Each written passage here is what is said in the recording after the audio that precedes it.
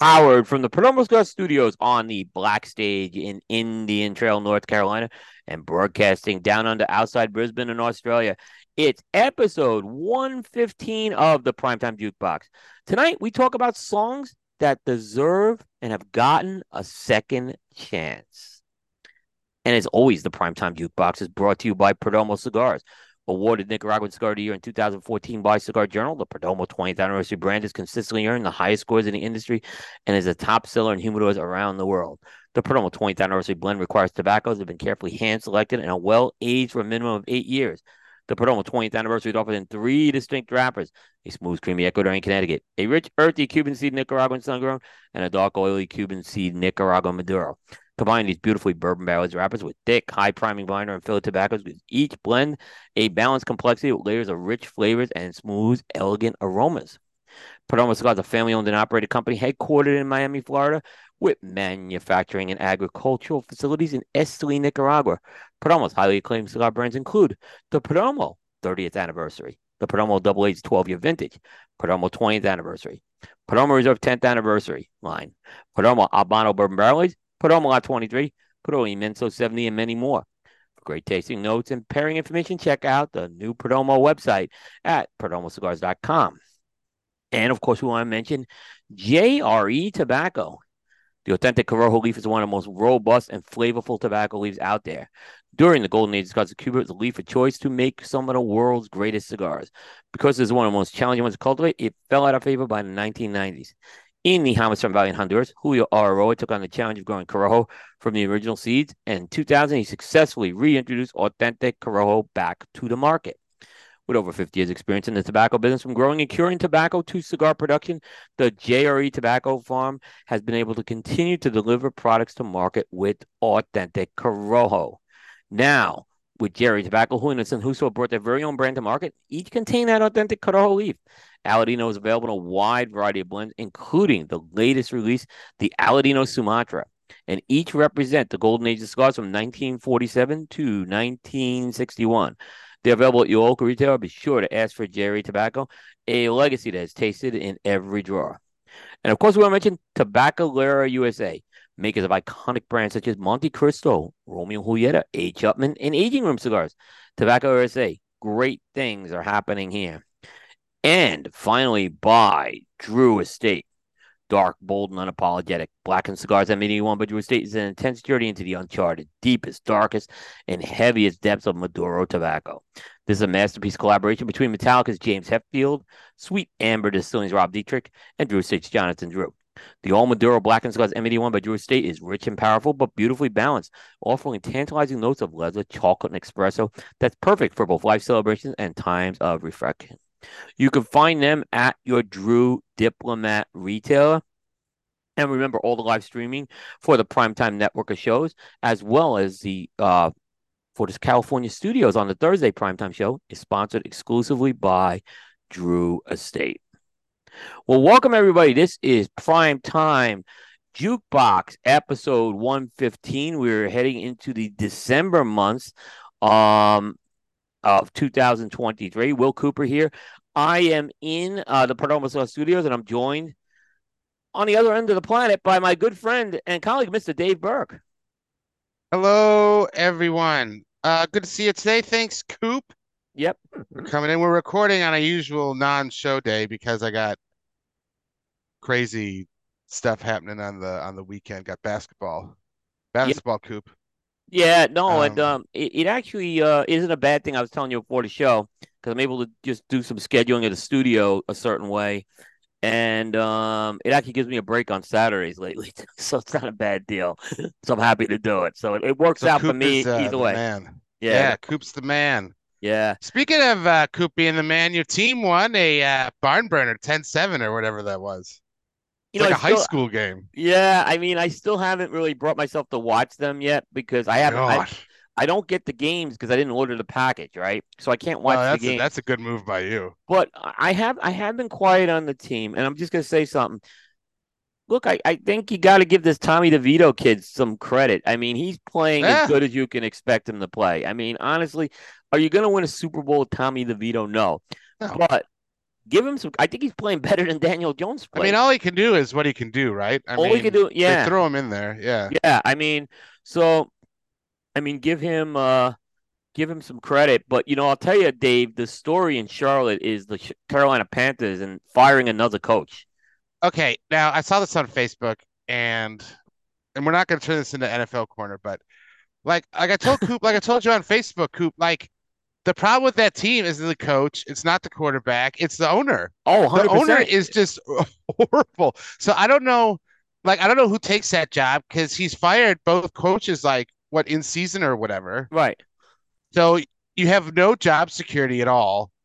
You like I mean, so you're the coach. He just sort of gives you these players. Like he's the one that wanted Bryce Young, Yeah. Yeah. he No. might still be good. Like I don't know. Like it's hard to say. Um, but the coach, I mean, the owner is so into the team that like as the coach, he like throws you this team. But if it doesn't work out, like you're the one that gets fired. Like I don't know. Yeah. You're not going to get a good coach there, Coop. You're just going to get someone who wants a job. I mean, you're not going to get. I No. don't You think. you're 1,000% right. On the money. I'll even give you this scenario. Right? Let's say the Patriots do move on from Belichick, right? And Belichick Hmm. wants to coach. Do you Or he think Bill Be wants, yeah. do you think Bill Belichick would even entertain an idea of coming to the Carolina Panthers and working for this man? Like he No, why would you humiliate your legacy by going like taking a check from this guy and oh, and going to work for him? I'm not because saying the other Frank thing Reich it was sounds yeah, like, yeah. yeah. Oh, go ahead, Coop. I'm not saying Frank Reich was the best coach in the world. You got to give No, the guy. This wasn't an Urban Meyer right. situation. He's working with a young quarterback, right? Give him some time. Look, Give I'm him. the first one to say the offensive lines are too easy an excuse because no one's got good offensive lines in the NFL, right? But Yeah. you have a young quarterback who's mistake prone. When you go and do that, you basically thrown away your season. And Jimmy Johnson went 1-15 with Troy Aikman. Just remember That's that. right. So I yeah, don't, I don't, I mean, because the thing is the person you're going to get, right, is you're either going to get a college coach, yeah, that wants the payday, wants right. to be in the NFL, or you're going to get an assistant. Like, there's no way like an established coach goes there, like even one that gets fired from somewhere, you know? They brought in Or three what, like you established. get Yeah, McDaniels again or something? Like, I right, mean, right. The because guy why would you they do that? no, I agree. They had Yeah. Rule, who was a college coach. He didn't work out. All right, I'll be honest with you. No. Okay, you gave him 3 years. Yeah, that's fine. Then they bring Wilkes in, who did a very good job. They decided not to hire Wilkes because they wanted an offensive coach. So they go and hire Frank Reich, who's a folklore hero in Carolina. He was the first quarterback for the Panthers, right? And Um, they he he did a nice yeah. job in Indianapolis with Andrew. Like he had, did he have Andrew Luck? It might not have been him. No, it was after He Andrew. had You know, well his claim to fame is he was when throwing he was with the Carson Wentz. Eagles. And Yeah, yeah, he yeah, had. yeah. Yeah, he kept having these quarterbacks thrown at him. Yeah, and Um, sorting it out. Yeah. but okay, you got to give him. You got to give him more than a year with a young. If you're going with a rookie quarterback, you've got to give the coach 2 years at least. Well, I mean, I just don't know. Because now you look at Bryce Young, right? And Hmm. I'm not here saying that he's going to beat John Elway or something, but I've seen him play games, and yeah, he makes mistakes, but there's flashes of like there's some talent there, right? No doubt, no doubt. But then you give him, so he's going to have a new offensive coordinator probably, like a whole new system Hmm. again. So it's like it doesn't help his growth at all. So you're No, not going to know. You're going to get to year three, and you're still not going to know if he's good or not, and because you keep I changing coaches. I agree. It's a terrible situation. And like I said, you know what they're gonna have to do, Dave? You nailed it. They're gonna have there's gonna be some assistant who's gonna say, Yeah, I can do it. I can do it. I Yeah. can deal with this guy, right? And take a page. That's what's gonna happen here, and that's what They've gone with three experienced coaches, and they still couldn't satisfy this guy. And here's the other thing: he's also owns the MLS team, soccer team. He's fired the coach too there. He's, I mean, the thing about him is, it sounds like he's got a ton of money, Yep, and he just wants a toy, and he wants to be able to brag to all his rich friends how good the team is, yep, and he doesn't care how many coaches he has to pay because he's paying all these coaches. yeah, It's like they're on like 4 year deals. yeah. So he's just lighting money on fire and he just doesn't care. Yeah, and the local media in Charlotte, when it comes to sports, they're on top of their teams. Like they do know they have It's a good pulse. And while the national guys were saying they weren't sure if Reich was getting fired, the local guys were all saying it. Like they go this, oh, they're around the team all week, is what I'm saying. So they called this one, and what a mess. I mean, but I mean, it's like you get as a coach, right? So say they bring someone in, right? Let's say Staley gets fired from the Chargers because mhm, he's awful. right, I mean, he's terrible anyway. But right, so maybe no one offers him a job at the Panthers, so he goes to the Panthers. But like the amount of pressure on the coach because you have like there's no. It seems like you don't get any time to rebuild. It's yeah, like I don't care how new the team is. I don't care how many rookies you have. You got to win now. yeah. It's like that's not realistic. No, it absolutely isn't. It's totally not. Yeah, totally not. I mean, having said that, like it seems that like the only coach that could do that is Tomlin for the Steelers. You could give him the youth basketball team I coach and my pet dog, and he'd probably still get like a winning record. It's Right, right. insane. Exactly, exactly. It's So crazy. it's That's crazy. crazy. It's just like these people say Bill Belichick can't coach anyone. That's ridiculous. This guy can still coach.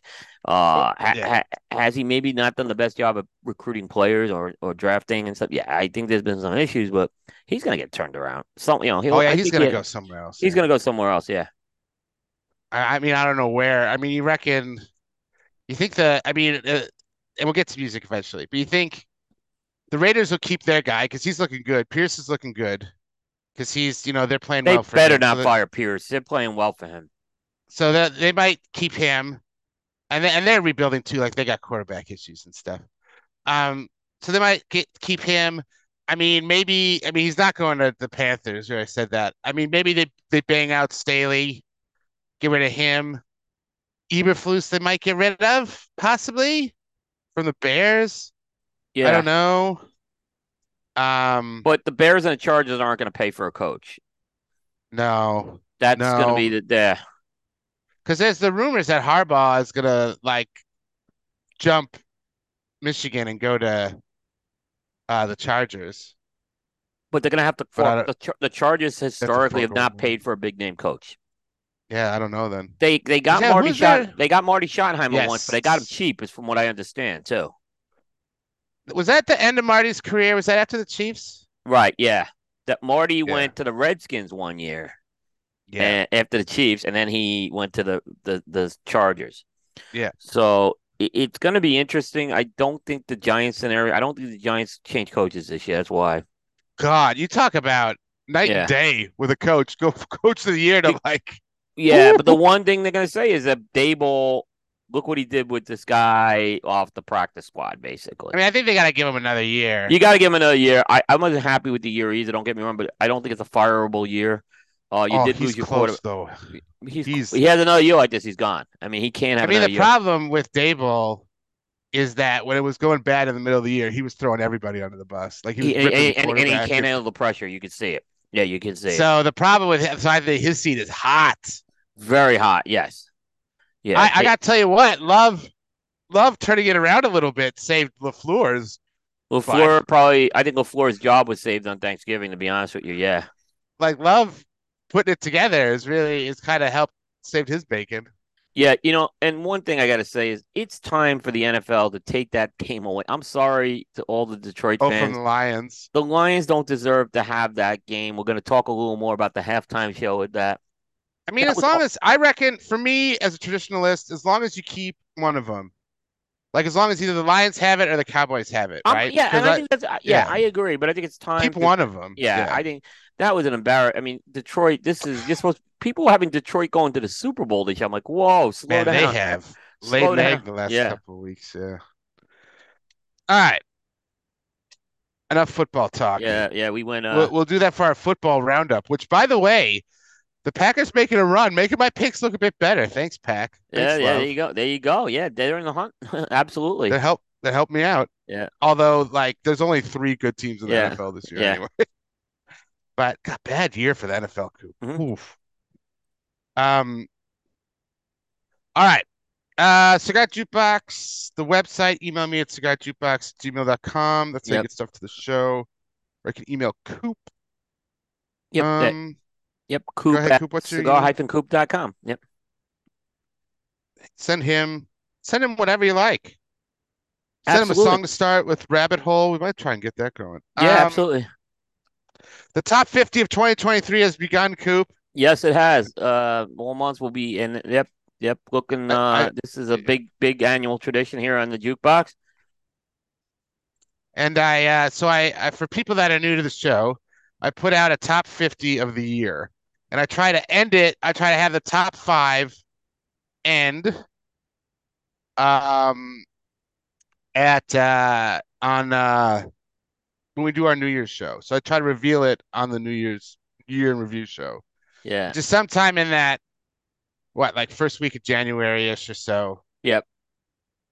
So I go two a week, and it's five songs, and it's my top 50. Now, obviously, I can't hear every song, and we'll talk about that today with the album I just totally missed. So after that, I do an oops top 50. Where everything he missed. Yeah. Yeah, where I go through all the lists from like Pitchfork and NPR music and stuff like that. Um, and I kind of go look around at songs that they're liking, songs that I missed, and it's 50 songs that I missed. And so by the end of January, you have 100 songs from the year that you can check out. Yeah. Really, Dave does a great job at curating these lists. So check it out. I mean, I gotta say, I wasn't surprised about number 50. I thought, but I wasn't. Yeah, I thought it might be a little higher, but I yeah. thought it would be not far from that. I knew you were going to include that song. To be honest, this year, Coop, I think like 50 to 35 is kind of a grab bag. You can kind of Yep. move them around. Yep. It's like once you start getting into the top 30, that's when stuff starts to fall in place this year. Yeah. This year, Coop, and I mentioned it in my, I don't know if I've posted, because I've done a couple, written a couple. I don't know if I posted yet. This year for you is going to be hard because the main theme I'm seeing in my top 50 is like it's like all these artists making comebacks. It Like you was. had the Stones, you Yep. have Pink, you have, I mean, even if you count the Foo Fighters or Lucinda Williams, Duran Yeah. Duran, Yep. It's a very competitive, and it's gonna be hard for you. I do my new oldies, which are the older artists who do these comeback ones. I do that in January. And I don't really have a clear number one right now. Which No, usually I mean, Pet I Shop go in there. I Boys, know. Yeah. Yeah. Yeah. Pet Shop Boys are in there. Um. Yeah. I don't have that clear number one this time. It's close. I mean, what this year lacked in the big blockbusters we got last year, where we had what Rihanna and Taylor Swift and Lizzo and like it was just Yeah. crazy. Yeah. What they lack in those big blockbuster releases, it's like tons of those new oldies this year, like more Yep. than I remember in previous years. Yep. So you're gonna have a tough go. Yep. Um, Thanksgiving review, Dolly Parton. So I watched that. I watched it too. You gotta love the Cowboys cheerleader outfit. Love that. I liked it on her. Is what I'm Yeah. saying. Oh, I love that Um. she did it. Yeah. Yeah, I'm not a big fan of the Cowboys cheerleaders just because of the Cowboys, but Dolly pulled it off. She did very good. Um, yeah, I mean, my general review of it was that I liked how they have a couple. I wish they had more classic songs, but I guess they wanted to put that rock song in because they got the album coming and they Yeah, I think wanna, we were yeah, talking that we knew one of the songs would be one of the rock songs. So I don't think there was a huge surprise with that. And then I 9 to 5 was going in there because it's oh, you knew that Texas. was going in there. Yeah, I and mean, then I think yeah, the song choices for the classics like Jolene, I mean, you knew Jolene was going in there. you knew Jolie. Like I said, it was pretty. And I didn't think Yeah, she'd get more than 3 songs because of the time. So yeah.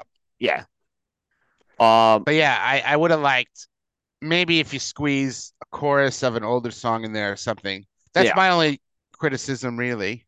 yeah. I heard the criticism about the lip syncing. I mean, that's every Okay, And so you say it Dolly, too. so That's yeah, like every halftime show. let's put it on the table. Yeah, 95% of them. Let's put this on the table. Dolly was lip syncing. Let's put this on the table. If you didn't think she was lip syncing, this I don't know what you were thinking, right? But she did not lip sync a studio recording. Is my point. Yeah. So like when you watch like one thing why I always hated like American Bandstand, right? Was Oh yeah, because they yeah. lip synced to the studio cut, right? The So studio cut, yeah. right, this was a pre-recorded thing that was laid down. A lot can go wrong during it. This is a 12-minute thing they got, right? Yeah. So yes, she was lip syncing, but that's the like it's rare. Like the only time Yeah.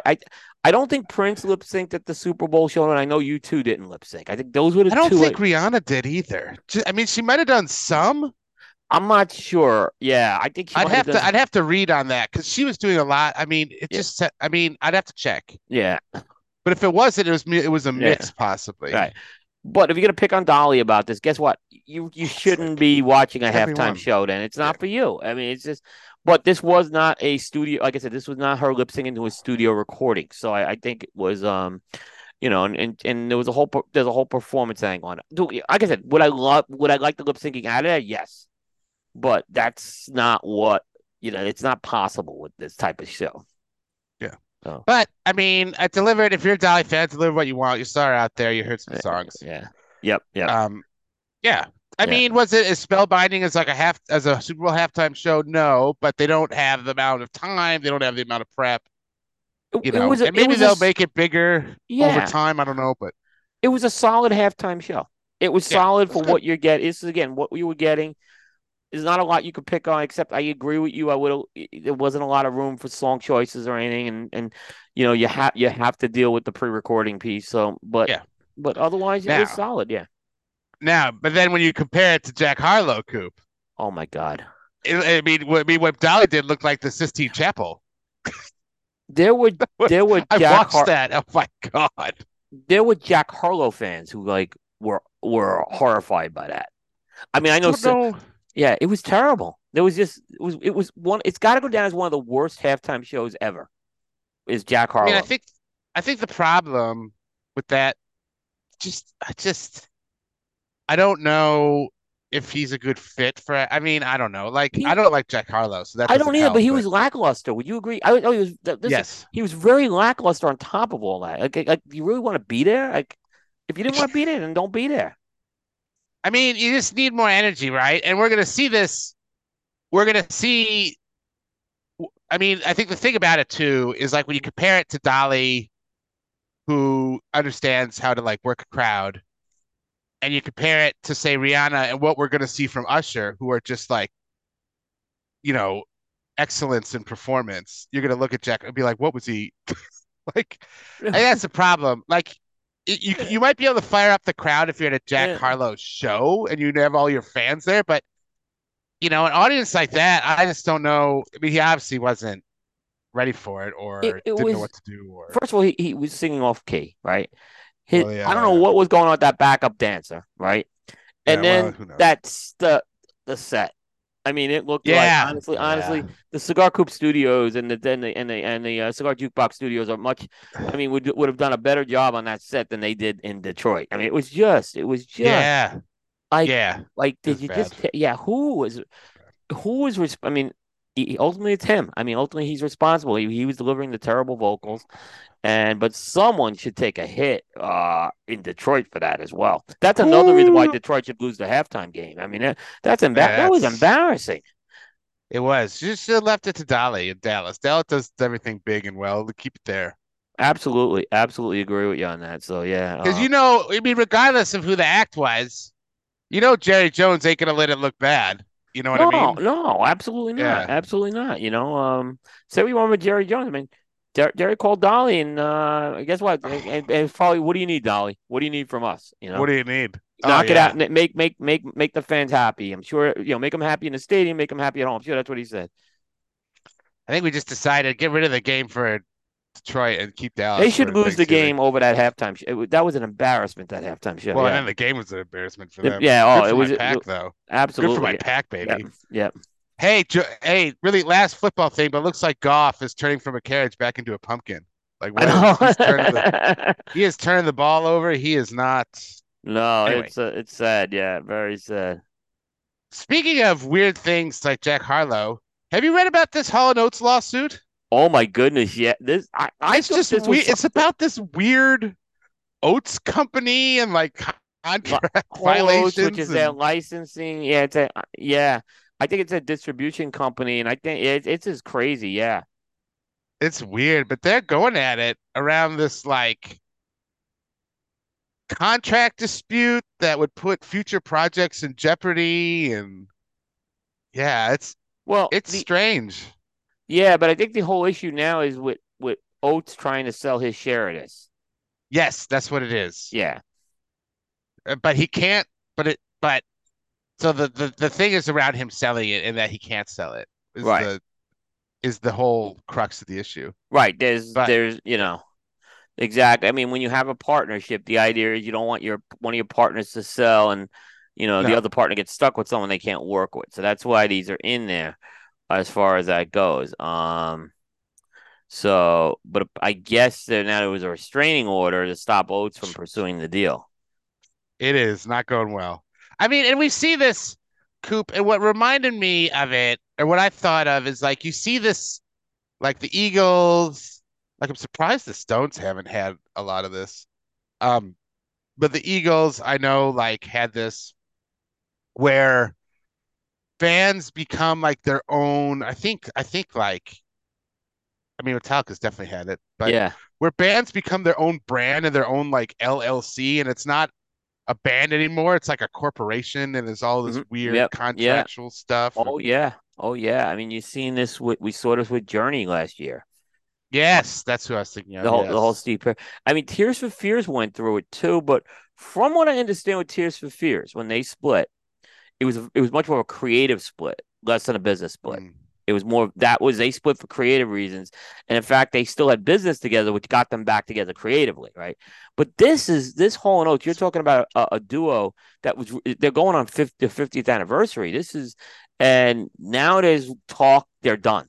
Now yeah. some of the we'll see how it flushes out. They may be done for a while, but ultimately we've seen Everybody's done until they need money, Coop. until they need money, and ultimately, and it's interesting. I was reading the Rolling Stone quote here, and I brought it up here, and they were saying basically how he was Daryl Hall saying, well, we're brothers, Yeah. but not creative brothers. We're business partners.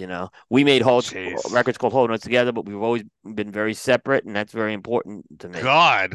Take Yeah. it easy. And then Holtz is the one saying they could be done performing together. So, Yeah. Well, I um, mean, this isn't gonna help. You wouldn't think. no, no, it's not. But this is a really big story here. Yeah, Speaking of bands yeah, that ended on bad terms, mm-hmm, I saw Stop Making Sense in the theater. yep, The Talking Heads iconic concert. Oh, that's amazing. yeah. 'Cause it's all like redone That's the sound 40th and anniversary. 4K. Oh, That's the yeah. 40th anniversary one. Yeah, Yeah, it's yeah. incredible. That show is incredible. What And I an have to album too. say, What an yeah, and I album. have to say, like watching it in the theater, you think like, oh, like how fun, and then also Renaissance is coming out, so you're gonna have two Beyonce, concert shows out Beyonce. there Dave's gonna be because you camping out for think, tickets on that yeah, one. well, I gotta get that, but you think to yourself, well, what's seeing a concert in the theater? What's that like? And I saw Rattle and Hum like forever ago in the Still love. My theater. wife hates that movie. I love that movie. I know I saw people. it twice when it came out. Oh, it's beautiful. I think one of them I was like the only one in the theater. That's all right. Um, but man, Coop, on that big screen now with the way they do sound and picture, it's like you're there. Yeah, Like it's crazy. Like you're singing along and it's you get the whole you get that you still get that live vibe, you yeah, know? So yeah, if you can still see it, if it's still playing out where you are, go see it. yeah. Stop making sense. It was I amazing. want to check that one out. Yeah. It's incredible. The only bad part about it is they do Tom Tom Club does a song which is just horrific. He's a But Tom. other than that, it's incredible. God, David Byrne, man. He like you just see him perform and you're like, Yeah. man. Um, Tina is awesome. I still love Tina. yeah, Tina, yeah. Yeah. They never played again after that. They played at the Hall of Fame, Yep. I think two years ago or so, and that was it. That's And pretty much people are it. Yeah. like, Yeah. "You're gonna get together," and he's like, "Nope." Yeah. Uh, but they managed to do that one. So that's good. And last but not least, December 1st, we're gonna do an album archaeology. It's gonna take a while to get it ready. Peter Gabriel's IO is coming out, Yeah. which is This is. probably, from what I've read, the highest concept album ever ever recorded. I'm sure it's crazy. It is nuts. Just everything about it. So that's coming out December 1st. Coop and I are gonna do an album archaeology on it because it's just so nuts. Yep. But I mean, I'm gonna need weeks of prep to dig through that. Agree. Oh, it's gonna be a lot of work for that one. Yeah. Just based on what Gabriel said, he's like, "Oh, it's about, the celestial birth and rebirth of the world, and I released all these singles on full moons." And it's like, what are you talking about? And yeah, so it's just Yeah. So the nuts. singles came out every time there was a full moon over Peter Yeah, Gabriel. Yeah. Literally. yeah. And he's like talking about the celestial Yeah. birth of the universe. I'm Yeah. like, oh my Yeah. God. Um, so you can listen to those singles now before the album comes out. I think the album's essentially like putting them all together on a record. And he might have another single in there. I don't know. But you can start like listening through it. But we're doing that. Yep. That's all the music news I got, Coop. That's it, That's a man. lot. It was a lot this week. You got a lot of cigar news. I put Yeah. the Stillwell Stars coming out, the new Yeah. one. Yeah. It's already shipped. So it's arrived at retailers. We smoked on the last show the Y 2022. This is the Y 2023. It's the holiday blend that Steve's doing annually for uh Christmas and the end of holiday seasons, and this is the one that basically uses the holiday themed pipe tobacco. What's different about this one is it's the first Stillwell Star to actually use a Connecticut shade wrapper. All the other Hmm. Stillwell Stars are Habano wrapper. So yeah, that's gonna be one for sure to keep people gonna want to get their hands on that. I think there'll be enough. I don't think this is something you have to rush out and buy, but they go. And you want to have them before Christmas. I think the smoke. So Oh yeah, I mean, I'm really interested in that cigar. Like was on the holiday show, I expressed my love of the, last year's holiday blend, which I adore. yep, So I'll be interested to see what's like this year. yep. So I think people definitely gonna want to get their hands on that one.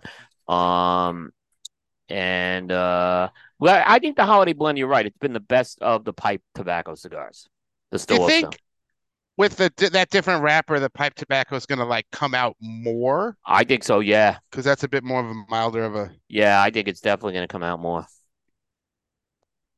which is sort of what I know the developing palate guys talked about when they reviewed it, and sort of what we talked about. It's like when we're getting that pipe tobacco cigar, we really want that blend to lean into the pipe part of it because we want to get that interesting combination. So Yeah, exactly. Exactly. So that's out. Um, we got to break a very big story on Coop. And when I say break is Carlito actually gave me this story.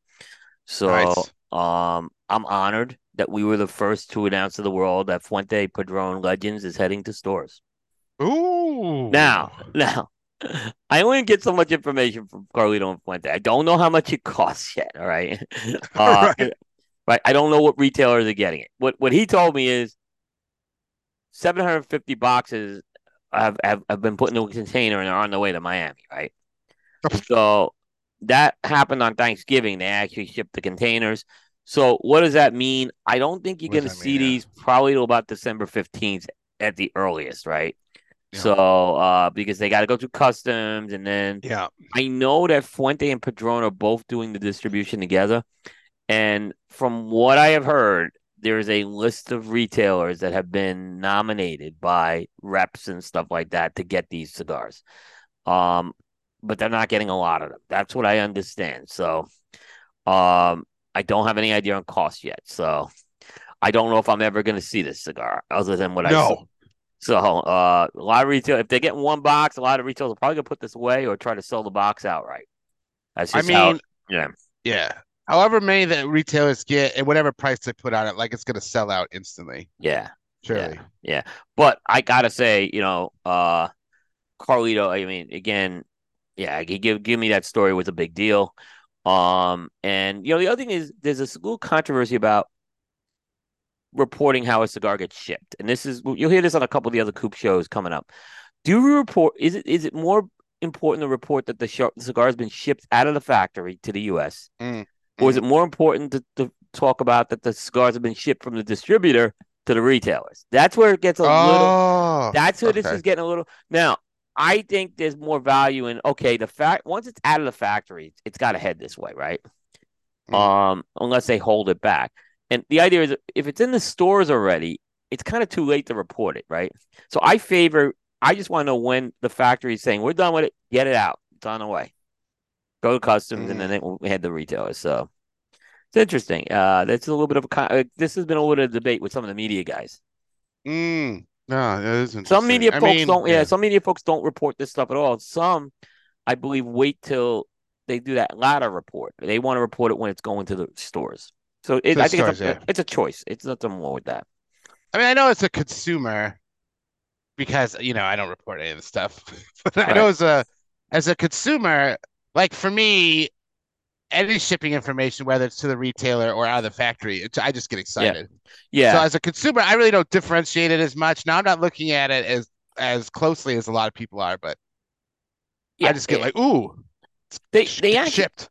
okay. So these stories about reporting something shipped get very little traffic compared to when the announcement of the product happened. Oh yeah, yeah. Unless it's combined with a product announcement, they don't really get the traffic because it's already been reported. However, this one broke every record for a Oh, it now would. shipping story on Coop by Oh, it would. which was set by Perdomo earlier in the month. Okay, because that was Mm. you. Perdomo was a very anticipated cigar, the Perdomo 30th. So Yep. those two cigars have absolutely like broken records for just reporting it shipped. So Nice. yeah, so Now the last one here, you're going near my new homeland, Coop, my neck of the woods here. yeah, so we got word that New Zealand, who earlier in the year put into law a generational smoking ban that basically Yep. anyone born after 2009, sorry, you can't buy tobacco products anymore. And See eventually you the idea later. was to try to wipe out tobacco that way, over time. Yeah, I Well, mean, yeah. I guess there's a new I guess the previous premier was Jacinda Ardern, Yeah. right? Yeah, new prime minister. So Yep. she's not in there anymore, and there's a new Nope. prime minister, and they're the what they do in these prime minister governments, and you know more about this than me, is they form these coalitions Yep. with the Yep. other parties. So they kind of work with the other parties, say, okay, we're in power now, but let's kind of make some deals here, and we can kind of try to set the legislative agenda that way. So from what I understand, there was a list of policies that were agreed to, and a list of policies that were going to be dropped. And from what I understand, this is now going to be dropped. I think it still has to go through a parliamentary vote, though. I don't think they can Yeah. just. Yeah, so it's not done yet, but it has to go through a parliamentary vote. But the plan is, I guess, the coalition's kind of agreed that this is something that's going to come out. So it Yeah. should come So out. so to give you an idea of what it's sort of like, so the prime minister comes in, like the voting here, it's like so it's like sort of you need a certain percentage in order to have power, right? It's not like Right, the president, like you're president, there you go. Like the right, prime minister is just a representative of the party in power. So sometimes, let's say the prime minister is labor or liberal, which is like right. conservative here. If they get in, but they don't have enough people for a majority, they Yep, might find they might form a coalition with another minor party to then get enough for a majority. So he might have formed a coalition with a party that's like, hey, we'll support you, but we don't want this, tobacco ban. yeah, And he's like, yeah, okay, no worries. And yeah. so that could have been what happened. I mean, I read that ban, and I know some other countries have talked about it. I just don't know how you enforce it, Coop, I, because I like you still got to have them in stores because technically someone that meets that cutoff when they're So 75 might still want to smoke. So I don't know how you. someone basically came to their senses on this one, right? Um, someone I think did. Now I don't know the previous. I don't know much about the previous prime minister, but from what I think, she was very far to the left, from what I understand. Yep, yep, yep, yep. So, and but we find that tobacco is not necessarily a left right thing, right? Because No, look at the yeah, UK, they have a conservative prime minister who is pushing yeah. for a is still pushing for their generational smoking ban despite this decision here. I don't know how you So do it, but yeah. I mean, I yeah, think, and I've said yeah. this before, and it's like happens. I think in a lot of countries where there's public health care, you're gonna see like really aggressive tobacco laws. Yeah, and Surgeon confirmed that as well because Surgeon says it's happening in Canada as well. Yeah. I So just don't know how you enforce it, Coop. Like, how do you enforce it? I mean, Because you still got to have them in stores. Because if you're, like I said, if they put it in now, usually when they put it in, they're like, if you could buy cigarettes or cigars now legally, that's okay until like when. yeah, But like, that still means stores are legally allowed to carry them for what, another yeah, like 70 years? Like, how do you, like, I just yeah, don't get it. yeah, yeah. I agree. I agree. I Yes, just I don't. think if you want to do that, just raise the age. Just raise it to 21 or whatever. Well, yeah. I I mean, mean, I'm not in favor of that either, but I'm not in favor of that. I mean, there was a lot of I talk about just don't. tobacco 25 might start, and then someone got the Jesus. here. Yeah, but Hawaii's been trying. Hawaii and a few states have tried to pursue already some generational bans. I don't know how you would pursue it in a state model because people are just going to go to other states. It's ridiculous. It would be ridiculous. I think Yeah. anyone with common sense would say no. That's going with the states. Like the difference with tobacco 21 was basically no one they everyone knew that no one was fighting tobacco 21, so they were able to get away with it, Yeah. right? So Yeah. basically, I mean, it's not just the cigar industry that laid down for tobacco 21; it was the whole It tobacco was industry the that did. So Well, they I just, mean, yeah, to do yeah. that.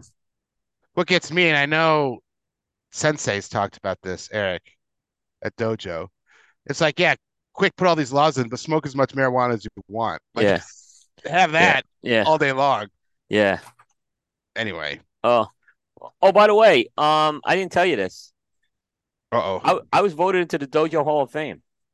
Oh, Hall of Fame. Coop. I was shy. Congratulations. I didn't see it live, but all of a sudden, about 11 o'clock at night Eastern time, I'm getting these congratulating messages.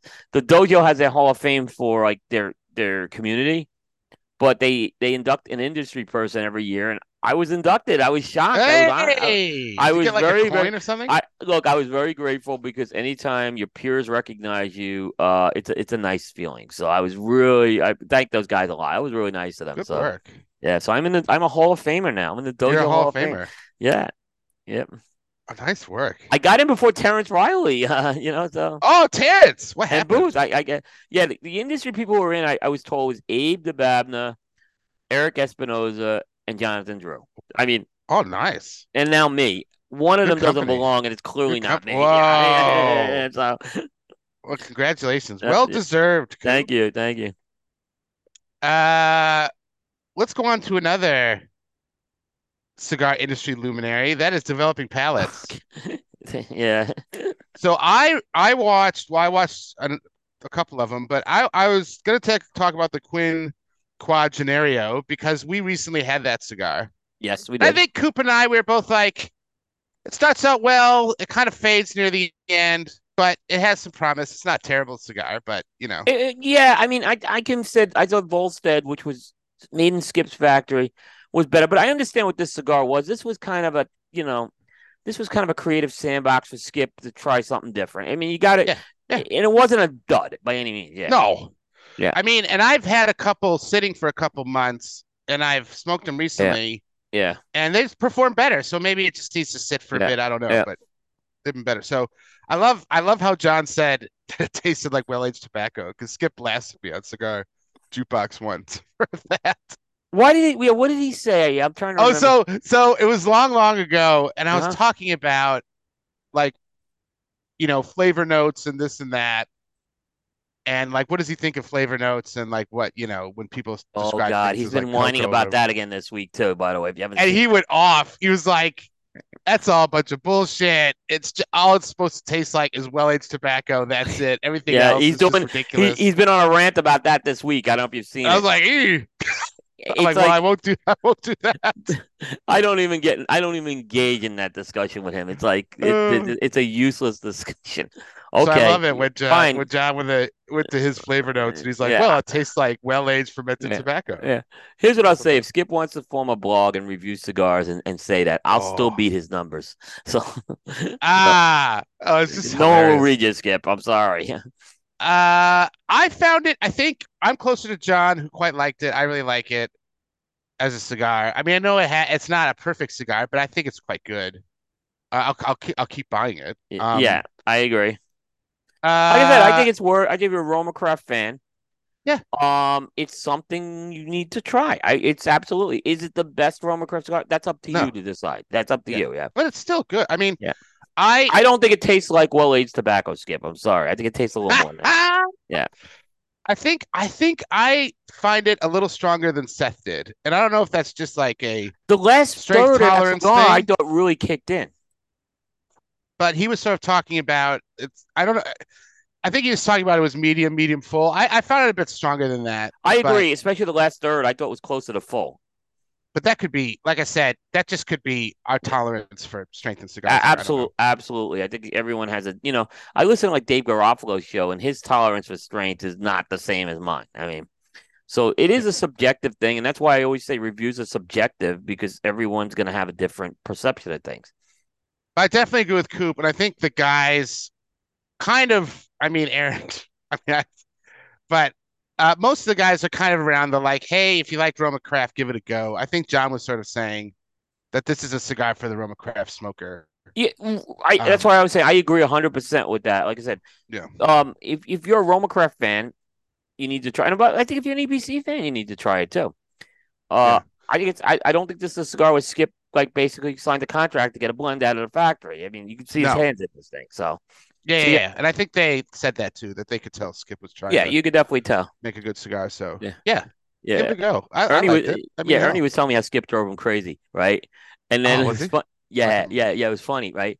And then when I saw Skip at the show, I said, "Hey, I was talking to Ernie about this cigar." He said, "I bet he told you I was driving him crazy." Ah! And I said, "You did." So he said, "Yeah," but it was Uh, all good. He said, "Yeah." So so it's a good cigar, and yeah, I like it. So that's good. get it while you can. Yep. Um, that's all I got, Coop.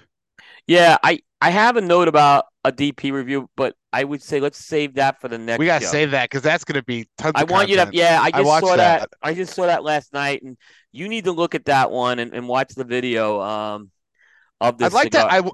I'd like to have the cigar so I could see how Yeah, close it yeah. is. You haven't gotten it yet, right? No, Maybe I'll get some. I need to get some to review, so I gotta get you a package. But yeah, but but this they were one, not kind. yeah, yeah. So because this cigar's got it's a very polarizing cigar, is what I'm gonna say. So Hmm. and we'll just save it for the next time. Yeah. Yeah. Yeah. Uh, but if you want to know what we're talking about, check out Yeah, Developing Palettes on YouTube. absolutely. Please do. Absolutely. Now I bet that Developing Palettes guys are gonna rip me for having this cigar, but I'm having it anyway. Seth's ripped me for my We cigars before okay, anyway. so creative freedom is what we give Oh. everyone on the Coop team. We don't do that. So we're giving you creative freedom here, Dave. Not something I would smoke either, but creative freedom. Yeah. You have to have creative freedom, otherwise this what we do doesn't work. Yeah, So I have got now the show today is songs that deserve a second chance. right. And this brand I'm giving a second chance because I had the Cinnabon coupe and it was terrible. It was a bad Um, cigar. I warned and you it I was a bad rarely cigar. say cigars are terrible. Rarely. I smoked the 4x70 What are we doing torch. here? What are we doing here? What? Yeah, well, that's the famous. What are we doing here? One of Seth's, Uh, yeah. where I told Seth I smoked the 4x70 torch and liked it, and he was shocked and disgusted. Oh, he was But, horrified. He's still scarred. He's still got scars on that. uh, but he did support me, in liking it. Again, However, we encourage creative freedom. You smoke what you want to smoke here. We don't do that. and he's gonna blast me because I have the Malibu Rick coupe Malibu Rick right there. A If Mattel is Maduro. if Mattel is watching, we are not. This is he's just smoking this. That's all we're doing. I'm just smoking it. Yeah, yeah. I don't know how they get away with it. Anyway, uh, it's a Pravada You've been into offering. this. Yeah, you've been into this sewer. Yes, I okay. It's Maduro. I'll get into my final thoughts when we get to there. However, I have had this cigar before, ordered it again in order to feature it on the show. So, that gives you some idea that I liked it. Because I don't like to, I guess the reason I ordered it in the first time is I don't like to like totally, you know, throw a brand under the bus, Coop. Like I like to give it another shot. I agree. I agree. So I'm like, oh, I'll give it a shot. And we will get to why how it fits in and it deserves a second chance, Coop. Yep. Although if Seth is watching this, he probably Yep. fainted Yep. right now. That's all right. Aaron probably, there goes any chance I have of being on developing palettes right there, gone. Nah, nah, nah, nah. They reviewed Cinnabon. Oh God, it's Yeah. the best review You ever. know, let me just kind of say something here because so obviously why isn't Malibu Rick covered as cigar news? I have to draw a line on Coop in terms Yeah, of you got small batch releases, and the problem with a small batch release is if people aren't reading about it 3 or 4 years from now, yeah, it's a lot of effort that we want people reading our reviews for years and years to come. So regular production or big time limiteds or ongoing limiteds are much more conducive. That is the other thing is I am staying away from some of the trademark stuff on Coop yeah, News. So there's a lot of reasons for that. I'm not going to get into that, but we do support the PC. I support the PCA in that one. yeah. So But I mean, it's yeah, like to get to defend not reviewing it, because I know DP probably won't do it either.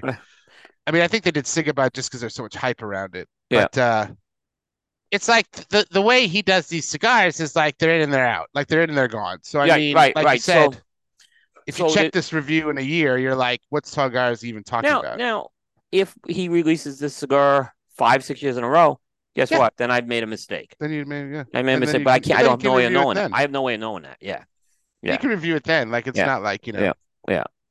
Exactly. What are you smoking, Coop? I've had that cigar. I like that cigar. So this is also falling into the theme of second chances. I'm smoking the Saga Tomo 6. Short Tail Tomo 6, excuse me. This is from De Los Reyes Cigars. This is a San Mm. Andres Maduro, Dominican binder with Dominican, Nicaraguan, and North American fillers, and a 5.5 by 58. I did drop the cigar at the beginning of the 58. show, so I have a tiny crack, but so I reviewed this cigar in 2018 when it came out. I'd heard a lot of good things about it. It got a very good 90 on Coop, solid 90. Um, which is good, but Yeah. didn't like Hey, the world. Like I don't want to say didn't like. no, It wasn't top 25. It missed the top no. 25, right?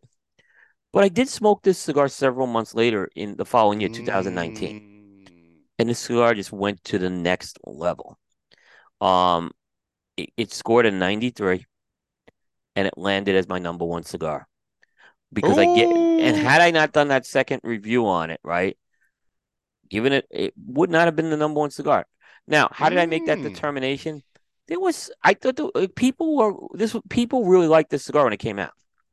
So, yeah, so it got a second chance. So I said, let me give it a whirl, give it a little age and see what happens on it. And this went number one.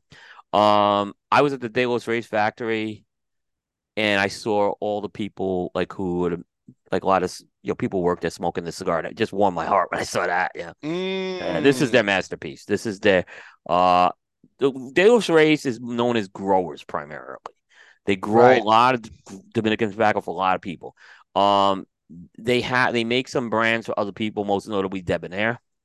It's probably the one Mm. everyone knows, but they have their own brand, which is Saga, and Saga's got a following. And but it this was yeah, so this got a second chance, and it ended up getting cigar of the year. Yeah, I think I've had that cigar. It's a To great me, cigar. I I have not. I mean, even Aaron Nielsen went and bought a box of these based on my number one. He liked it. Oh yeah. Yeah, So so let's talk about so I thought of this theme that I approached Coop with, second chance songs, mhm. when I was in the car. Well, a lot of our best ideas come in the car, by the way. Yeah. So I'm in the car and I'm waiting for my daughter to come home or come over from school, and I'm thinking like I'm listening to music, and I'm like, what was that song that Phoebe Bridgers covered? And I'm like, oh, it was that Goo Goo Dolls song, Yeah. which we'll get to. And I played it. I'm like, man, the song is good.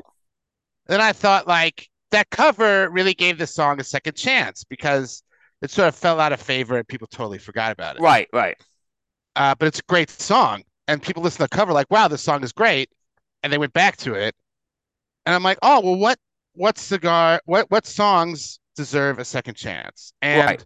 And hmm the sort of songs I thought about were songs that were either trashed.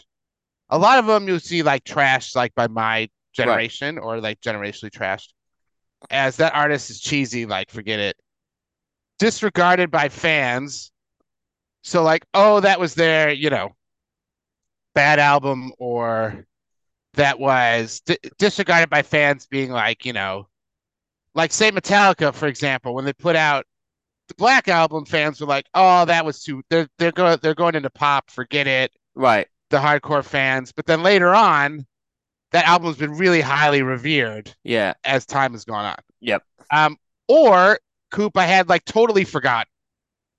Like they were a hit at the time, and then they just sort of like fell off the planet, Yes. and people I didn't have a think few of about them those. again. I have one Yeah, in particular that really fell off the planet. Yeah. like they came out and they were huge, Yep. but then like totally fell off the face of the earth. Yeah. I agree. And that could be because some of the ones I have, it's because those artists put out even bigger songs later and they forgot about those ones, or they got so overplayed that people just didn't want to hear it anymore. Yeah. And we've talked about that as a problem Uh-huh. for songs in the past. Absolutely. Because those sort of like my parameters I was working with. Like, what did you think? Like your first thoughts of this exercise? I went a little different about this, right? Because we did something a few weeks ago where we talked about songs that we grew on us, right? Yeah. So I wanted to I wanted not to duplicate that exercise. But I Yeah. looked at this kind of less about me, although there's a couple that I think are about me in here, right? Yeah. Yeah. Right. But most of the time this was more less about me and more about how this song was received, right? So it's subjective. It's very because I had to look at was it a hit beforehand? Was it a hit after? Was it a bigger hit beforehand?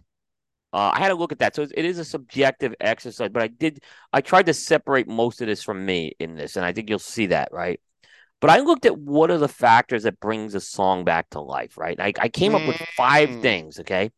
Oh, yeah, I love it. Now you hit the first one. Timing is everything, okay? Hmm. A song could fall out of favor because it's out of step with the times, and then it's revisited later on, right? So, or the song is already out of touch with the times, but it kind of in a retro movement kind of gets movement later on. So that's one way. Sometimes it's because of other works being done by that artist. Where I have one that is a deep cut that really didn't come to life till about almost 40 years later, over 35 years Hmm. later, a deep Hmm. cut, just because it was buried right in here. Hmm. So there's politics. Now, when I mean, Hmm. I'm not talking about presidential politics. I'm talking about the politics, the record company politics. Is the Yeah. song getting played? Is it getting the airplay? Yeah. Right? Yeah. Or Yeah. something like that. Is the song getting the air? Because that was a big thing. Airplay was huge. You go back, as 20, 30 years ago, airplay was a big part. But then Hmm. a lot of times this wasn't getting the airplay. And then at times the airplay played into this. Yeah. So that was that these politics were going on. There was one case where the song I'm going to talk about wasn't released. Like one of the artists was Oh, fighting to release the song. The song didn't get released, and then almost 30 years later, the song becomes a monster, right? So we'll talk mm, about that. There's tweaking, and I think you already talked about a cover is fine, but I have a couple where the song was remixed slightly, not right. Okay. not Yeah. bastardized, but slightly, and when it was tweaked, it became a much bigger hit. Um, Hmm. and then the other one is commercialization. So I've seen songs come back to Mm, life from just being on commercials. If mm, it's on a commercial, and particularly these Super Bowl commercials have done a lot of these, right? It kind of puts the song back in, and people kind of say, you know what? I remember that song. and maybe I can give it a shot there. But maybe it's not such a bad song, and you've matured and things like that. So I think there's a lot of ways these songs can come back. I'm a big, by the way, I believe in second chances in general in life. So I Mm. do think I always want to give second chances. It's when you get third or fourth is kind of when I kind of Yeah, lose my third, patience. fourth, But or fifth. but I Yeah. believe in a second chance concept in general in life. Everyone makes a mistake. Things just don't work out the first time, and that shouldn't be written off with that. Mm. So that's what I had. Nice. The commercialization I love because like Apple product like um commercials are famous for that. Yeah, Putting some absolutely. songs in there that all of a sudden people are searching like what's that song in the Apple commercial and they Yeah. Yeah, I've seen that. One ABC network in the US is good at it too. Like when they're yeah, promoting their shows and their entertainment content, they'll sometimes throw a track up and it's not even related to the show at all. So, but then yeah. I've seen it come back as well with that. I mean, I Uh don't have it in here, but like soundtracks similarly, like I know like a lot of Quentin Tarantino soundtracks. yeah. I Dave, I People thought of like Jungle Boogie, people are like, "Whoa, yeah. what is that?" I almost went with something off my I didn't go with anything off Miami Vice, but Miami Vice Yeah, was a very good show with that. There's another show, I'm not gonna give that one away just yet, that is in there. But Miami Vice brought a lot of artists back to life. China Beach China as Beach well. was China. There was this Genesis song I didn't put on the list. It was called Just a Job to Do. And it was off the Mm. Genesis album. It was a deep cut and it was a good track. People didn't know it. And then some TV show that tried to rip off Miami Vice tried to use it as the theme song. Oh no! Right, right. There was a rip off Miami Vice song called I think it was called the Insiders or something like that, and it was just it wasn't even close to Miami Vice. It was a train wreck. But they used that as a theme song, which is pretty cool. So So I'm gonna kick us off let's go. with Yep, the song that inspired it, which is Google Dolls yeah. Iris, Oh, I is the love this. I song. love this song. Love the movie it was in. Yeah, It was great. It came out in the late 90s and it was huge. It was a huge song, right? yep, At the time. And then it was sort of, as we moved into the 2000s, sort of cast off as like, oh, that's that like 90s wannabe Nirvana trash.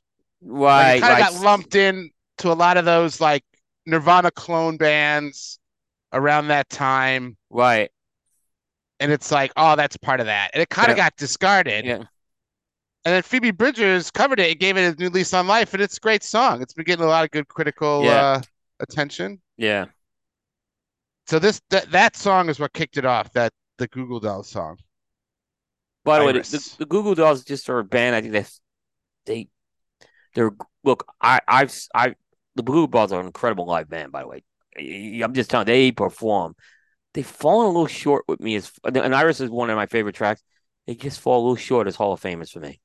They Oh should yeah, have done a little more. they got a Christmas album coming out, Coop. Oh yeah, I mean John Reddick. There's one Goo Goo Dolls concert. They're a Buffalo based band, and they're doing this performance in the rain. I mean, in a driving rainstorm, and that always will make a band in my book. Is if you can perform in the worst weather conditions, Yeah. like Prince, you've got my respect. I really like the Goo Goo Dolls. I think they're a little short as Hall of Famers in my book, but they've done some great work. Yeah, and that movie City of Angels, I cried. It's one of the few movies I ever cried during it. City of Angels made me cry. It's a great movie. Great track. Yeah, Your first one, Coop. I listened to the song and like this gets into your commercialization sort of yeah, thing. So I was like, oh yeah, yeah, I know this yeah, song. yeah. The song is "Best of My Love," and the band is The Emotions. So The Emotions were one of these disco girl groups that came out in the late '70s, right? And this was a pretty popular disco song. And if people don't know, it was actually co-written by Maurice White, who is the leader of Earth, Wind, and Fire. Mm, And it was a popular song. It was on the radio. It was in the dance clubs. It was a disco song. But when disco died, um, this song kind of just disappeared. Like it mm, really did. I didn't hear anyone talk about it. Um, when Boogie Nights came out in 1997, it got a little bit of a bump because it was featured in Boogie Nights, but there was so much other music in Boogie Nights that overshadowed this one. It didn't really make the comeback, right? But this year, mm. this song is making a huge comeback, right? I think a lot of it has to do with Paul Russell's "Little Bootang," which I love that song. He samples this song in there, and it's kind of led to a much big renaissance with this song. This song's being played a lot because of Lil Botang, but it's made a comeback in my opinion. And you mentioned commercials; it's on commercials right now. Yes. So Yep. and that's what's happened. I think that sample brought it back. I think that sample intrigued enough people because the line they sample, like, what's sampled in there is just enough to whet the appetite to say, you know what, this was a really good song, and the emotions, like, I think were. I was really surprised they never became a bigger band. But they were one of the girl they were a girl group of the '70s that kind of got forgotten about. Oh yeah. I mean, I think when people hear the chorus, definitely they'll know the song. Yeah. Great song, yeah. It's a catchy, it's a hooky, but I remember in '77 it was a pretty popular song, but it really, I think this song kind of, like I said, it was buried, and it really wasn't until Boogie Nights where I heard it again. But other song, like I said, Boogie Nights, which is I think one of the great music movies, that the other things overshadowed it. It's this Mm. comeback this summer of this song has been big. So I think it's really open. Oh, I've had people ask me about this song. What do I know about this song and the record? So it's I think it's intrigued people right now. And in fact, Mm. commercials have it. In the commercials are I forget I should remember the commercial has it. I think ABC actually has a commercial with it too. Oh, there's tons probably. Yeah, it's being used. Yeah, so it made a nice comeback. Um, my next one, Coop, Madonna Borderline. I know I had this one and you had it, but this was a great pick. I'm glad you we've picked talked it. about this in, I think I had Holiday in the past. But this was Um, the pick. This was the right pick on this one. If you're I gonna, picked Borderline because if you look, Madonna's debut album, self-titled album in '83, I believe, had a ton of hits on it. It had Borderline, Holiday, Lucky Star, like it had a ton of hits, right? yeah, And then Like a Virgin came out and Eh, obliterated everything. this album got forgotten about when Like a Virgin came. I can tell you that. Yeah, Yeah, so this album has been totally forgotten about, and to the point where people think that uh that Like a Virgin is her debut record, they and don't it's realize. not. Yeah, and people think this is their debut song, and it's not either. Yeah. So so I picked Borderline because it's one of those hits that at the time was huge, but then was totally, and I have a couple of these on here that because of her later work was just totally forgotten. And it's largely not even like that album isn't talked about hardly at all. This album, Um, it's my second favorite Madonna album. it's a great It's album. it's it's it's it's archaeology worthy, by the way, too. I'll say that. But it's a great. I love all the songs. But Borderline was the fifth single released off this album. Oh, But Borderline was building a little bit. So Borderline was building up as this album came out. Borderline was like the song that got forgotten about. It was Holiday and Lucky Star, and then Borderline kind of gets released right before Like a Virgin came out, and I Borderline mean, kind of became very radio friendly, and it really at that point this song got recognized. I think people gave this a second chance for sure at that point. but if you think about like any other album that performed that well to just get totally forgotten about is crazy, really. Absolutely, absolutely. Absolutely. Like today, if you ask people to name 10 Madonna songs, They ain't naming it. they ain't naming it. But it did. But I think I'm surprised it hasn't gotten. I think at some point we're going to see a resurgence with this song too, in some I think capacity. so. I mean, like I said, There when it just came there's out, it got the second chance. So that's my point. I mean, there's too many hits on that record to have those songs not come back. You know what I Right. mean? But Yeah, but this was definitely a second chance because, like I said, it was the fifth. It ended up being the fifth single. mm, Yeah, and it's the one I think that broke her through more than Lucky Star broke her through mm, somewhat. Borderline took her onto the adult contemporary station. That's what people don't realize. Borderline took her onto almost every radio station in the country. Lucky Star, mm. I think, was top 40, but I started hearing Borderline on the adult contemporary stations, and I think that was the one that got the chance to do that. Next track here, Coop. All right, all right. This is I'm in the Yeah. '80s. The song is Center Field. The artist is John Fogerty. Mm. So this was the title track from John Fogerty's Center Field album. And this, I remember when this started coming out, this album. This is in the heyday of pop, right?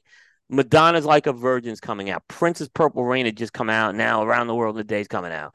Lionel Richie's Can't Slow Down. Tina Turner's Private Dancer. I mean, we're on and on. It's all, and Fogerty kind of does his first album in 9 years because he he had issues with the record business. He had some legal disputes and stuff like that, and Mm, he just kind of got away from it. So he comes out with an album that's really, you could argue, is way out of step with the times, right?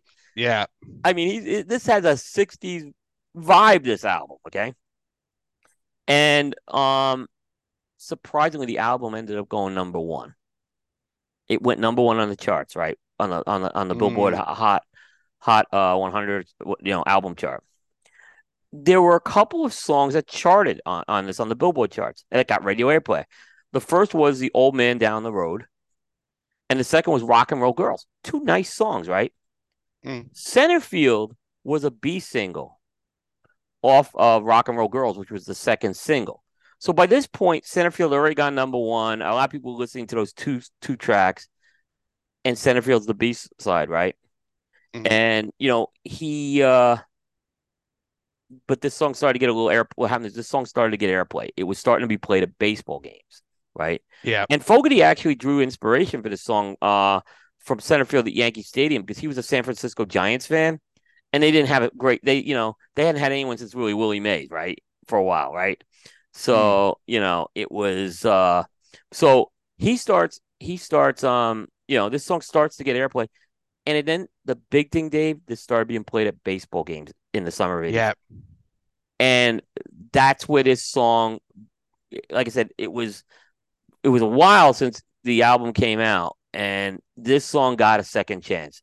And I think today it's of that album. This is the most well known song of it, right? He even is the only artist to play at the Baseball Hall of Fame. By the way, this a song he has played this song. Mm. Um, and here's the other thing. This song has the famous line, "Put me in, coach. I'm ready to play." And it's Yeah. symbolic from Fogerty's break from the music business and coming in at a point where this album was completely like out of step. And I think, Dave, the breakthrough of this album helped bring down the whole synth pop thing in the '80s. I think this album had a lot to do with it. It's a great album. Every track on this album is great, by the way, Senator, but this track is the one that stands out. Got a second chance, and I think to this day it's a popular baseball song. Oh yeah, yeah, yeah. Yeah, yeah. But No, great it pick. didn't start out like that. Yeah, No, great pick. It's definitely yeah. yeah. I'm going This was with an interest. I thought this was a good one. Public Enemy by the time I get to Arizona. Yeah, So this is a great song. This is off Apocalypse 91. Um, and it was big when it came out. The record was big when it came out. This track was big when it came out. It's got a great beat. It's Chuck D's great on it. It's about how Martin Luther King Day was not a holiday in Arizona. Um, and it's sort of about the race and issues around that. yep, And it was great. And people love this album. This album was great. But I think over time, people gravitate more towards the albums before it, which are Fear of a Black Planet, which is huge, and they're yeah, like, seminal album, and Takes a Nation of Millions to Hold Us Back. Um, and this album, Apocalypse 91, gets largely lost, but I think this is one of those forgotten albums that I think deserves another look because yeah. it's a great record. It is. It is. Um, This was a good. Yeah, and it's got a great beat. It's got this fuzzy guitar. Chuck D is great on it. So, like I said, it was kind of that example of a huge when it came out, and then over time, it kind of got lost to history. Really, yeah, that whole record, I think, yeah, has. But yeah. No, it's a good pick. Like I said, it's one you should definitely give a second chance to. oh yeah, Yeah, especially if you're a Public Enemy yeah, fan. Now, this is absolutely. interesting. This artist too, like recently, I think a lot of his stuff has kind of fallen Yeah, by the wayside. yeah. And I'm not a fan of this artist. I'm going to be very honest. I know you're not either. Yeah, But this artist Cat. has his Yeah. following. But this artist has his Hmm. following. The song is "Glad Tidings," and the artist is Van Morrison. Mm. Now, I have tried to embrace what is perceived as the greatness of Van Morrison. I just haven't. Okay, Proceed. but he does have some interesting songs, right? Yeah. Brown Eyed Girls obviously is it's from his debut album. But one of the albums that is his third album, Moondance, is considered like one of his masterpieces. Mm. And it's got some songs like Moondance, Come Running, and Crazy Love. They get all the notoriety, right? But there's this Glad Tidings is a song that's buried on this album, okay? And as time has gone on, I've not ever I this song I hadn't really heard. I mean, I'm not a Van Morrison guy. I didn't really know about this song, okay? It's an interesting song because it's about a period of when Morrison was living in New York City. Mm. And a friend of his wrote him a letter from London, and he had written on the envelope, "Glad tidings from London." So he wrote back, "Glad tidings from New York," right? There you go. And that's where he got the idea for the song. Now, this song was on the Moondance album. I think this is like a 1970 album, right? Hmm. In 2004, this song is brought to life. It's a good song, by the way. It's a good song. This is a very much like, and it was brought back on The Sopranos. Yes. So if you haven't seen, there's a famous scene where Tony Soprano has to kill his cousin Tony Blundetto, right? And the music is used to set up the whack. And basically, in the scene is it's taking place in upstate New York. So there's the New York tie here.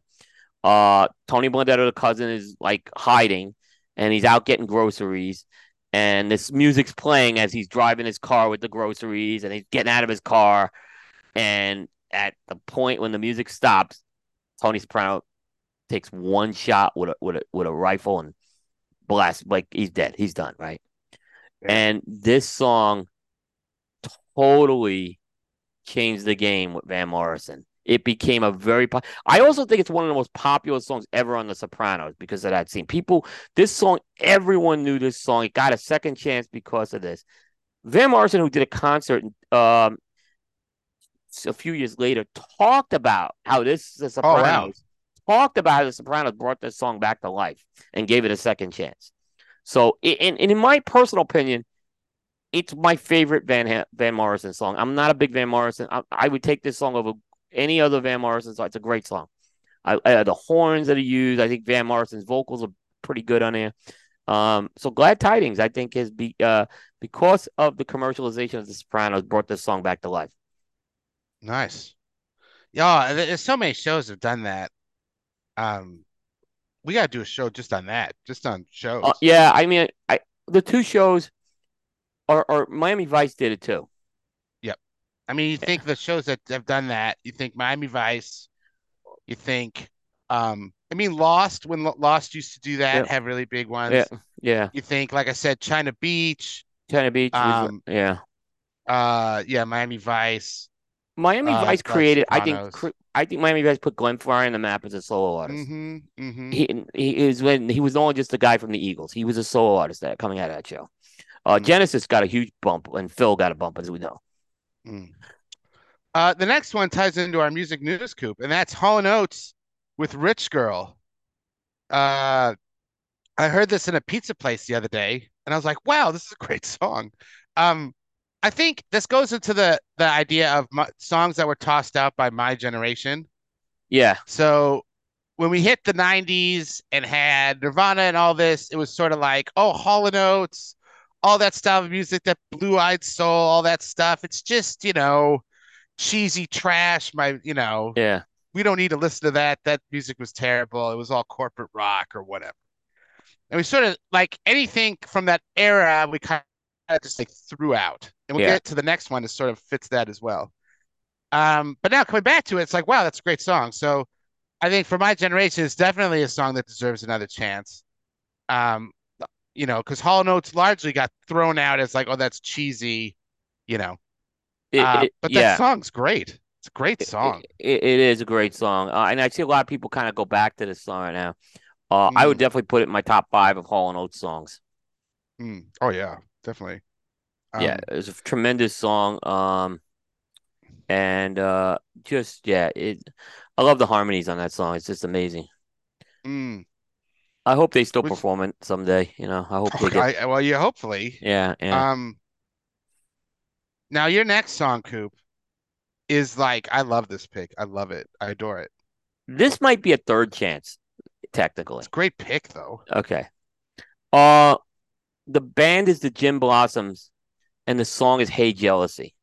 Oh, it's a great pick. I think this was a 4 year. I think this was a 4 year journey. This song had. It really took a while for this song to come. So the Jim Blossoms, and Dave, you can correct me. I would consider Jim Blossoms kind of an offshoot of grunge, but they had this sound which was called the Arizona sound. Like they were Mm, an Arizona. These Arizona bands were kind of these offshoot grunge bands that were coming, and the Jim Blossoms were one of these bands that had a big following in Arizona, and that's where they were mm, from. mm-hmm, So it was kind of like you had the Seattle grunge, but you had this Arizona kind of thing going on too. mm-hmm. Um, they come out with a debut album, and on that debut album, there's two songs that are well known to the Jim Blossoms. Are "Hey Jealousy" and "Found Out About You." Kind of two songs that were, um, and they were on a debut album called "Dusted," which went nowhere. This album. Um, so they kind of get another record contract 3 years later, and they create their album called "New Miserable Experience," which I wonder if it was just like, we got to do this again after Dusted failed. Yeah. And I went with "Hate Jealousy" over "Found Out About You" because I think it's the more impactful song here. It's a, Yes. it's a song that was inspired about from Doug Hopkins, who's the guitarist who wanted to get back together with his girlfriend who had left him because of his drinking and cheating. So it was very a personal song. That's a They want problem. so they release it on new miserable experience, and it bombs. It bombs again. Like it doesn't it doesn't happen again, right? Um, I think some politics played into this because what happened is the Arizona sound started getting some air. The song started getting airplay all of a sudden, and it gets a second push in 1993. It's re-released for a third time now. This time as a single, and there wasn't a radio station that wasn't playing this song at this point, right? It Mm, was being played all over the place. And all of a sudden the Jim Blossoms were coming out of nowhere, and they were just like huge success. This is their signature song. This is the yeah. song like at the concert. This is their signature song, and it's a great song. It's a great song in my opinion. It's kind of grunge meets pop a bit. Um, and yeah, so I in this song took a while for me to kind of embrace it because I wasn't Yeah. sure. I just wasn't sure even about the Jim Blossoms, even when they were starting to get that push. But it's a great song. It's gonna come up in my some of my songs as well. The problem with this song is timing. Any band that came out and had an album before, you know, a couple years before 1991 with Nevermind is like just got steamrolled. You That I didn't put we into saw that, the Dave. Ozzy Osbourne's Yeah, record. Um, any band that was trying to do that grunge sound, this was immediately disregarded. yeah, So the song was, I remember the song, maybe not the album doing well, but the song people liked when it came out, and then it was like totally forgotten about within a year. It yeah. was like gone. It gets forgotten Yeah, about in the '90s if you think that's about the it. problem. That's Like the it problem. does. It's like I said, it's a great song. It's a great song. Uh, It's and you're right. timing. I think the impact of this coming out, like they were in parallel with Nirvana, That's and not I good. think eventually I think when grunge kind of became more, I don't like these words when Top 40 broke down. Yeah, This yeah. song got an opportunity when it had this third chance. That's why I think they did the third push, and it started getting the airplay. And I think this was politics and timing played into both of this one here. Well, if you think about it, the only band to survive the Nirvana release was Pearl Jam. I mean, that was the only band really. Yeah, Pearl I Jam. mean, you could say Metallica survived, but they took like years off from Yeah, recording and Foo after Fighters were that. later. Foo Fighters were Foo later. Fighters were later. Yeah, so you can't. I mean, hip hop was doing its own thing, and that and they were thriving at this time Yeah, as well. But like the only rock band to survive was them, really. yeah. Like I said, Top 40 was completely disintegrating at Oh, this point gone. too. It was gone. So it was gone. I do like what you thought about Top 40. It was a formula. That formula was completely busted at this point. Mm. So it was really everyone was kind of scrambling for their place at that point. And my next artist fits in the Hall of Oates mode, but this song has gotten a big revival through like Oh yeah, it was in like three movies or something. yeah, And it's John Denver's "Take Me Home, Country Roads," yep. which is a phenomenal song. But for a long time, John Denver was that cheesy guy that like your parents listen to or whatever, or he's just like ultimate folk cheese. Like he was a punchline. It You had know, its yeah. I mean, it fell out of step with the times. yeah. This song, So that totally fell off.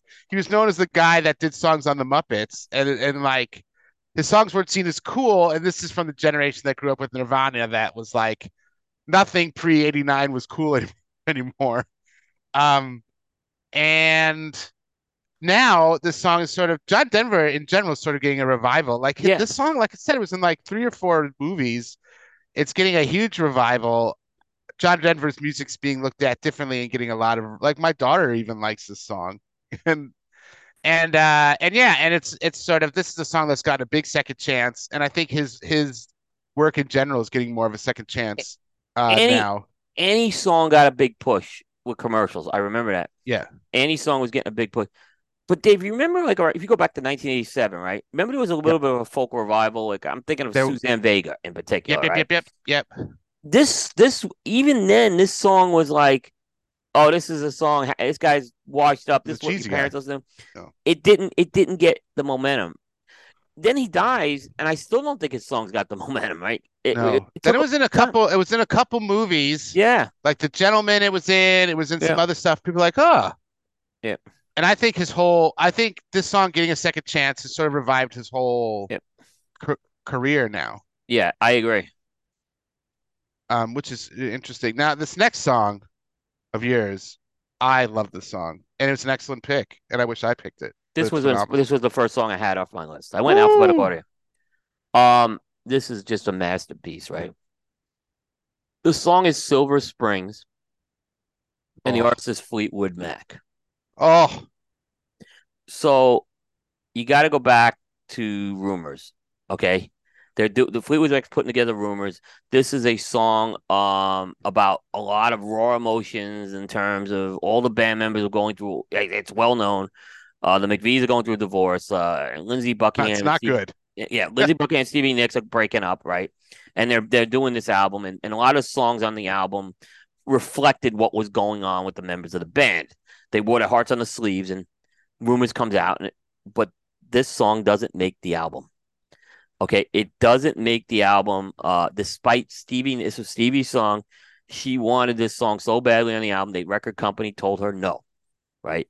They threw her a bone, and it was released as the B side of "Go Your Own Way."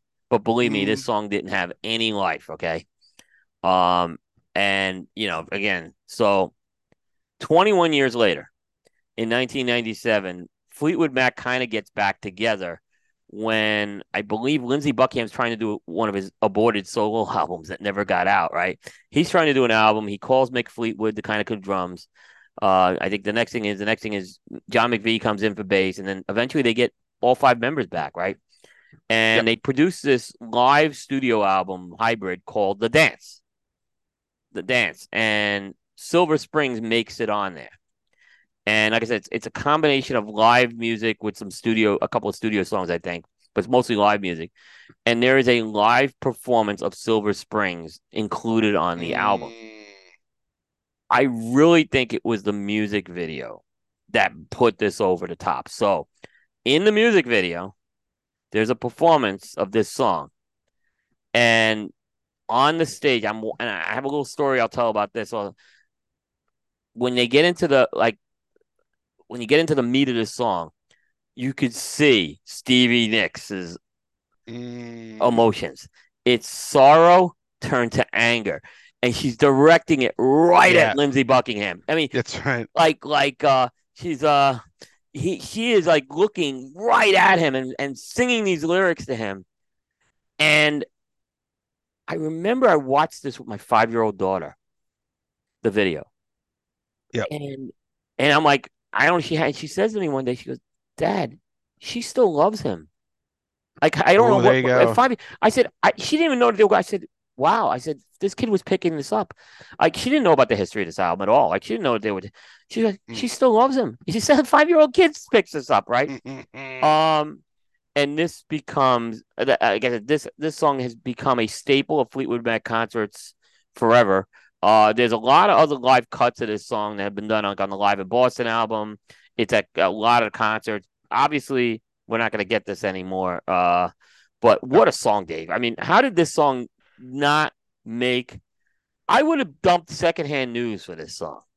Yeah. I would have dumped I, secondhand news for this song. I like I, secondhand news. Don't get me wrong. it's a great song. Yeah, I love the song. yeah. I have to say, I was reading this, listening to this song, and the chorus is just so phenomenal. It's haunting. Um, It's a haunt, and oh, it's sorrow to haunting to anger. It's like yeah, oh, and her voice is so good on it. This record, I've noticed just being out and about in the world and at concerts and stuff. You know how they play music yeah, before the opening act, just as yeah, people are coming in and hanging yeah. out. People are playing a lot of Rumors and a lot of Stevie Nicks solo, like Belladonna, like a lot. Stevie Nicks is getting a bit of a second chance or a bit of a revival I all of a agree. sudden. And when they brought back Fleetwood Mac, right? Chrissy McVie does the dance album, but then she leaves, right? Yep. So there's only and it gave Stevie the opportunity to bring some of her solo material into Fleetwood Mac. They Mm. gave like Stand Back is something that was played at Fleetwood Mac concerts for over 20 years after that happened. So after the dance, you start and Stand Back, you put the whole band in with Stand Back. It brings that song to now the next level. So God, I I mean, love, yeah. Stevie was. I mean, look, Christine passed away. She was great, but Stevie, I mean, the contributions that she did in that band were, and this is just a crime that this song was not on the Rumors album. And it's on the deluxe editions, but it wasn't on that original album. You got to remember. It's getting a big resurgence. I'm still Uh, wondering if something happens and they bring back Lindsay at some point because now his health is getting better. We'll see. I Maybe, I don't know. I mean, like I say to people, when we saw Harry Styles a couple years ago, he did Chains as an encore, Yeah, like Harry Styles. yeah, I agree. Uh, so yeah, it's getting huge. Yeah, I agree. Yeah, My next one is similar to Madonna, and that's Beyonce with Countdown. yeah, So this is off Beyonce 4, which is like the forgotten Beyonce record I agree. Yeah, this was a because yeah, because the record that comes out after this is her self-titled Beyonce that sort of changed everything from her, was a totally like redid her sound. She drops that, she rockets to superstardom, and then she puts out Lemonade, and then she puts out Renaissance, and it's so, and on it goes. yeah, But this is a huge song when it came out. It got steamrolled by her own release. It's got it has a lot of like the stuff that people are loving about Beyonce now. It has like the drum line is in it. It's got a lot of great stuff in it. But it's largely forgotten and deserves a second chance because its own like the latest releases just totally overshadow this record. yeah, Because people either go like way early, right? Like you're looking at Halo and stuff like that, or they're looking at later. They kind of missed this record, this fourth yeah. record I here. agree. This was a good pick here. But no one thinks of that record, No one Beyonce thinks of that 4. It's record. like it Yeah, doesn't this is a good one. exist. Yeah, yeah, Um, it's like Madonna. It's like because of her success, it's like it just totally overshadows it. yeah. Yeah. I agree with you on this. This is kind of a timing thing. I think a lot of it had a lot to do with Mm. this. Yeah, Because I think her self-titled record comes out like 2 years later or something. Oh, yeah. 3 years later. It was like 3 years later, I believe. Yeah, Yeah. yeah, Ooh, I like how you fit this next artist in here. I mean, I think a lot of his early work, this next artist of yours, could fall into this category as well. Like was yeah, huge when it came out, got disregarded, is cheesy, and now like it's yeah. pretty good. Um, but this was kind of a weird one. So this is a deep cut. I went with a deep cut with this artist. It's a song probably no one's heard of this song unless you have the album or Mm, you've seen this artist in concert. The song is called "The Only One," and the artist is Lionel Richie. love it. So Lionel Richie's can't. It's on the "Can't Slow Down" album, which is his masterpiece. That's the album that beat Hmm. out Purple Rain for album of the year. So it was, That's and this was crazy. crazy. This was a monster album. He had five top tens, not top 40s, top tens off this album, right? But what was interesting is the way they were releasing the singles is they were kind of giving there's kind of a second chance team going on with the singles unrelated to this song. So Lionel Richie comes out with the songs on "Can't Slow Down," but all the B sides were songs off his previous album, the Lionel Richie album, which is pretty much known for that album "You Are" and "Truly," right? But there were all these other B sides that were included were deep cuts from the first album, right? So gave those songs a second chance. So this the only one never got released as a single, right? It's a very synthesized ballad. It has I talked about David Foster on the last show. Mm, David Foster was a synth keyboard player and producer. You know, he has a distinct sound. If you listen to St. Elmo's Fire music, you hear that David Foster influence, right? That keyboard, that synthesized, and that's what this song's gonna have on it. It's a ballad, right? But this mm, song started being played at Lionel Richie concerts many years ago. Not it never got airplay. It never got it wasn't released as a B side, but it is an absolute staple at a Lionel Richie. If you go to a Lionel Richie concert, you hear this song and it's one of his great ballads, is what he does.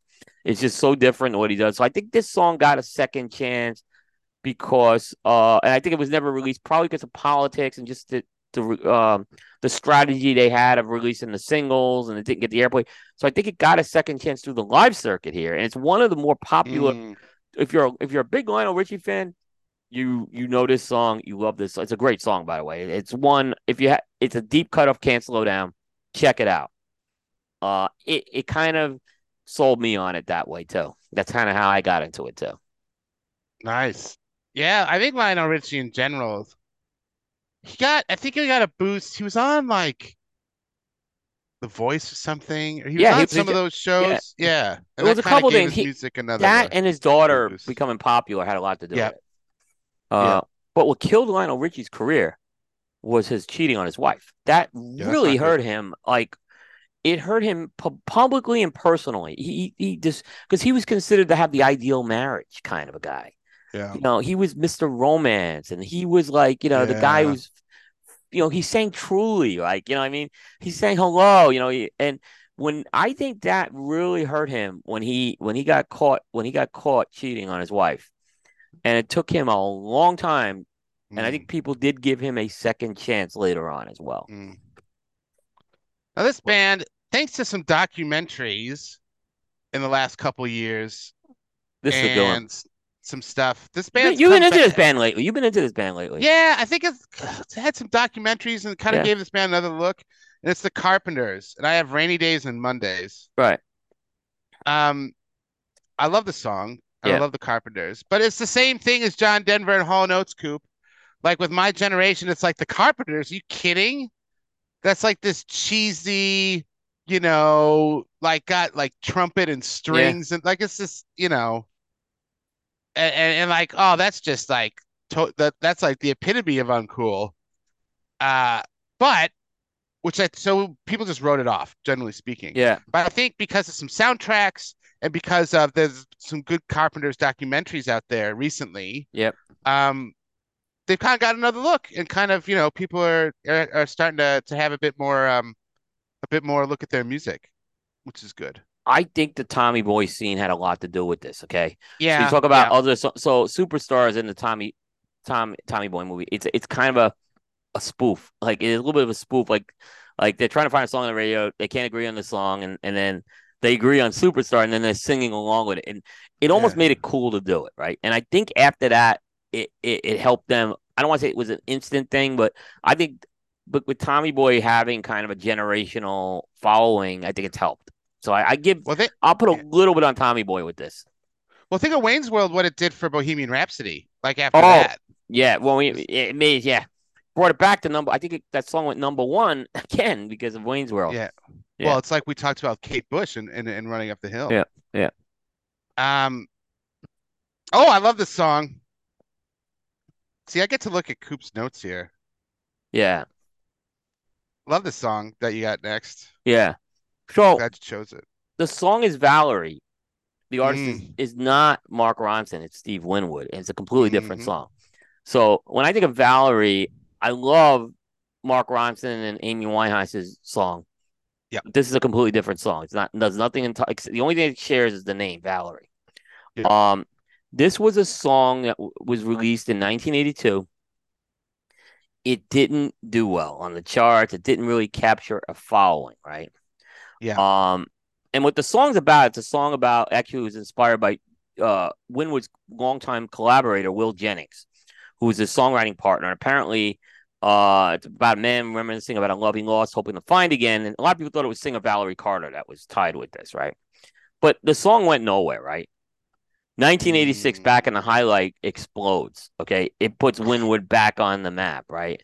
Hmm. So, what does Winwood do? Is he goes and releases a greatest hits album called Chronicles. And you know, on a greatest hits album, you got to throw something on there to get some airplay, right? So, you got to throw something quote unquote new, right? Well, they didn't throw Hmm. something new. They decided to go and put Valerie on, but they remixed it, right? Tom Lord, Algie did a re-release of it, right? And he didn't bastardize it. He tweaked it. It's not terribly different from the 1982 version, but it kind of put a few tweaks into the song, giving it a little more of a little more polished. It's a little more radio friendly, and this song explodes. Okay, it goes to the top 10. Mm. It's re-released, so it was a remix, but it wasn't like completely bastardized, is what I'm saying. Yeah. And I Yeah. think the timing played into this one because Winwood was on fire after Back in the High Life. And Hmm. Chronicles comes out, and Chronicles just explodes. And actually, it bridges Winwood to the next album, which is Roll With It, right? So, but Yeah. this song had a lot to do with it. Uh, they and like I said, it became a huge hit for him for a song that 5 years earlier no one was paying attention to. I'd always follow him, but Hmm. again, I really wasn't into it, but the tweaked version really did it for me. Yeah, you see that with some songs. You tweak Yeah, it up little bit of a remix to it, and yeah, the remix takes off. No, great pick, Steve yeah, Winwood. Good to yeah, have yeah. Steve Winwood on the show. Yeah, well, we definitely that's like I said, I said it was a smart move how they did it. They did a new greatest hit song without creating a completely new like sometimes they do these greatest hits albums and Yeah, they created a song and it's kind of like getting a cigar out of the factory that didn't make it, you know. They yeah, pull that's something right. out of they pull a tape out and no, they took something here and they made it better here. And I like Little, what they did with yeah, that. yeah. Yeah. Yeah. The next song I got is ZZ Top, Just Got Paid. Oh, good Now, one. the reason I chose this is not that this song necessarily was a huge hit as such, but people forget that ZZ Top made some killer blues records before Eliminator. Like Oh, they forget that there's this whole career before the Eliminator like record. hardcore blues stuff. Yes. I think we've talked about this. This You came got up. I like don't Rio want. Grande Mud, you Yeah, got Trace Hombres, you got this ZZ Top's Southern first rock style came album. much later. Yeah, Yeah. Uh, but people just immediately go to Eliminator, which is, fine. yeah, But they forget about these records that were well regarded and did well, but are largely just totally forgotten about. So this is to me to give a second chance to ZZ Top's, I guess, initial three albums before Eliminator came out, where they're a really hardcore blues, and it's really good. yeah, So and just got paid. I picked that song because I like it's just a song that I haven't talked about a lot, but still some people might know. Um, so yeah, it's just got these killer blues guitar riffs and stuff. yeah. Oh, yeah. It really does. It pays like a homage to that. Yeah, But like I said, Coop, I mean, we talked about a little bit when I think John picked Eliminator for his yeah. like albums of the It 80s or won. It whatever. won a couple of rounds. It didn't win a round or two. Yeah, at But least one round it won. people forget about that early career, man. They do. Even to this day, they forget about it. Mm. Like they're not. It's not legs. It was blues. It No, was. that's Yeah, right. exactly. Um, oh, I love this pick. Your next couple picks are phenomenal. Okay, thanks. and I love them. Yeah. All right. So this one's a little different for me. But it was one I thought of right away when this exercise came. Uh the the band's the Pet Shop Boys and the song is the West End Girls. Mm, mm, Sometimes you're better off dead. There's a gun in your hand great. that's pointing at Yeah, your yeah, head. yeah. Yeah, it's great. Love it. So, okay, let me give you a little background. I heard this song for the first time in 1986. And it was the version I'm talking about here.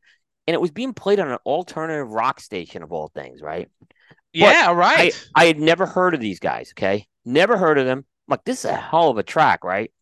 Then Mm, I'm kind of radio surfing because back then, and then I get the album. I'm like, these guys are more ingrained in dance and disco and electronic music. I didn't realize this, right? But this song was a monster hit for them, right? Because it kind of crossed over, right? And it was their first big hit, the West End Girls. But I learned a lot from this, right? Um, this was a song about inner city life, inspired by T.S. Eliot's poem "The Wasteland." Um, it deals with class distinctions and pressures. mm, Dealing with the different class. Okay, what I didn't know, and as I learned this mm, later on, is this song came out a year earlier, or 2 years earlier, mm, and it was released on Columbia Records, Bobcat Records, and produced by a guy named Bobby Orlando, who's known in the electronic music thing, right? And it actually had a lot. This song had some legs, particularly in Europe, in mm. the dance clubs in Europe, lesser extent in the U.S. Not a bad song, okay? Not Yeah. but it wasn't the version of West End Girls that we was being played on an alternative rock station, right? Hmm. I don't know what happened with the Pet Shop Boys. It didn't work out with Bobby Orlando. They cut ties with Bobby Orlando. They cut ties with Columbia. They bring in they go to EMI. They hire a new manager, and they bring in Stephen Hague, who's worked with Madonna and stuff like that. Mm. And they basically rework West End Girls to what the version you've heard is. Yep. That song gets a second chance, and it's a song like that. It was being played on the alternate rock stations. Okay, Mm. Pet Shop Boys, that wasn't where they were going. They were going to be electronic dance music for the next 30 years. Yep. Okay, but over 30 years. So, but that's where they were. But this song, I still think it's the most popular. This is the Pet Shop Boys song everyone knows. Yep. Yep. Yep. It's one of my favorite songs. They've done some other remixes of this song. Okay, so they have, but it's I think that second chance it got is when Stephen Hague came in and they reworked this song. Because I don't like I said that first version. It's a nice version, but it doesn't stand up to what the EMI Stephen Hague version was. Mm. So I love this song. This is when I went to London, the big thing I had to do was walk through the West End section of London, and Oh, you have to. I'm humming this song to myself, and like I have earphones on my phone, and I'm listening Nice. to the track, and people must have thought I lost my marbles, right? Hey, man. But yeah, it was just I had to go to the West End section of London, and I had to put this song. It was like one of those bucket list things. I had to do it. I did record myself doing it though, but yeah, Th- it was cool.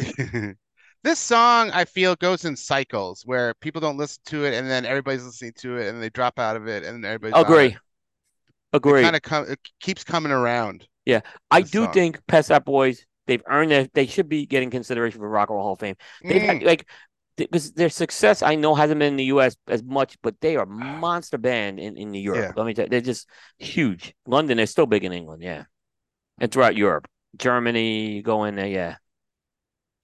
But you're right, it goes This through next, cycles, Dave. I think that's a yeah, very I fair, think it fair, does. Yeah. yeah. I hear Um, people, yeah, but I think it also yeah. inspired some of the other songs. Remember Oh, that show, definitely. Absolutely Fabulous? Yes. They did a theme song for it actually too. Oh, love Yeah, it. yeah. Love it. Ab Uh, Fab, man. Ab Fab was they Ab were crazy. Fab. That was crazy. The stuff they did on that show was crazy. Yeah, To give you an idea of Ab Fab, there are these two women that are like fashionistas or whatever. yeah, And I don't know if it's Patsy or which one it is, but one of them and in one of the episodes she wakes up to an alarm with a cigarette already in her yeah, mouth yeah. and she just lights it. They're always hungover. They're always drunk, right? They're like they always look like what's Oh, they always look like and they call everybody darling and they dress like they're darling. in the like they're in Vogue magazine. They It's always look like so they're taking the good. walk of shame the next morning. It's Oh, you yeah, that's gotta what they, watch. yeah. What a great one of the great British shows ever. To the American audience, you have to watch Ab Fab. Ab It's Fab just so was funny. unbelievable. All right. This goes out to Coop, man, Oh, I because love this pick. Yeah, this was. Thank you for putting you this one on. this goes out to Coop because Coop knows all about it. This is Led Zeppelin, "Fool in the Rain." Now, people are like Led Zeppelin. What are you talking about? People love Led Zeppelin. Well, Not this song though. Yeah. not this song. When I feel this is my opinion that hardcore Zepp fans, when they got to this record, being in through the outdoor, they're like, yeah, it's a bit of filler. It's near the end of their career. They're trying some new stuff. It's okay, but it's not, one, two, three, four, physical graffiti. It's like it's just this like filler record from Zeppelin that like is, whatever. But in going back to it and giving it a second chance, there's a lot of great experimentation on this record. Like In the Evening is on this record. Yeah. Um, and you got Fool in the Rain. I think In Through the Outdoors on this record. Yeah. Um, It's and into the outdoor. Fool in the Rain is a great track. It's sort of them experimenting with their sound. And I think a lot of hardcore Zeppelin fans, and by default, a lot of uh casual Zeppelin fans just forget about this record entirely, see it as like cast off. Yeah. But I think deserves to have another look. It. And Coop's been on that train, man. I Been think driving into the that. out. I think into the outdoor is a symbolic name. I think they were getting ready for a new phase of their career. Yep. But what happened? John Bonham dies. Hmm. But more importantly, I think what happened was the band stops touring. Had they Yeah. toured with this album, I think it would have been a different story. And there's not a lot of live cuts off Into the Outdoor for a lot of reasons. In No. fact, so this is a case where I believe, excuse me, that this really hurt them. It really hurt them when they weren't able to tour with this, and I think that ultimately kind of stalled this whole transition that they were going through. I agree with that. And I think that hurt. I think that really hurt the album. Why people forget it. It's because when Bonham died, the band's like, well, we can't be a band like that. We're not just going to replace him, Yeah, you know. And they sort of left it until like Page and Plant got back together. Um, and this album's really lost because then people went back to the older albums because they wanted to hear, Bonham's drumming and all that and the harder rock bluesy stuff.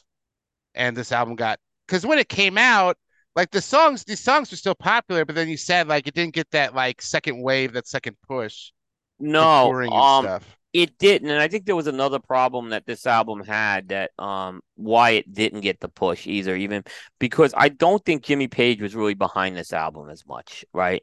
No, I think. And I want to say that Robert Plant was lukewarm. This was more of from what I understand, this was more of a John Paul Jones deal. This well, they're album. they're experimenting, they're trying new sound. Yeah, it was I think they wanted to do it, but I don't know if they were not happy with it.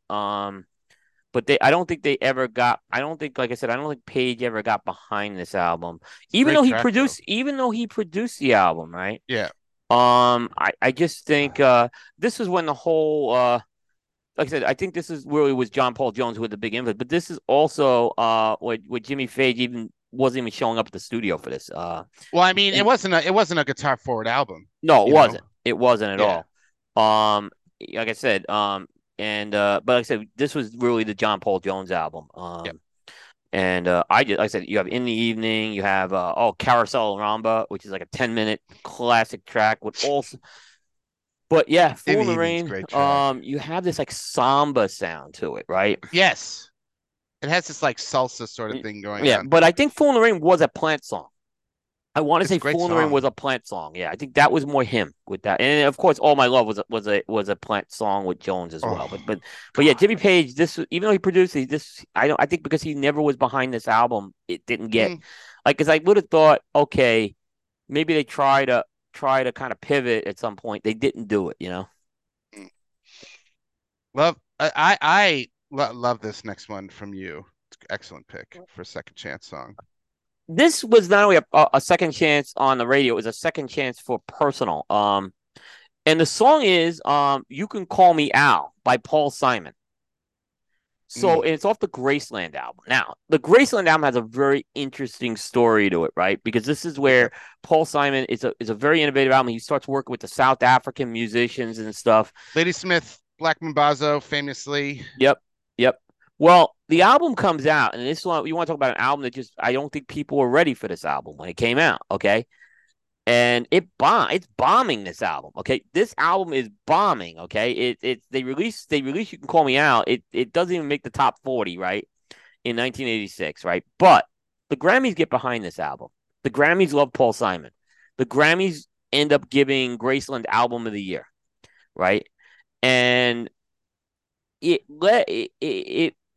gave this album, getting that album of the year actually gave this album a push, and it started to be looked at very differently, right? People were like, this is a Mm. pretty good. The radio station started playing this.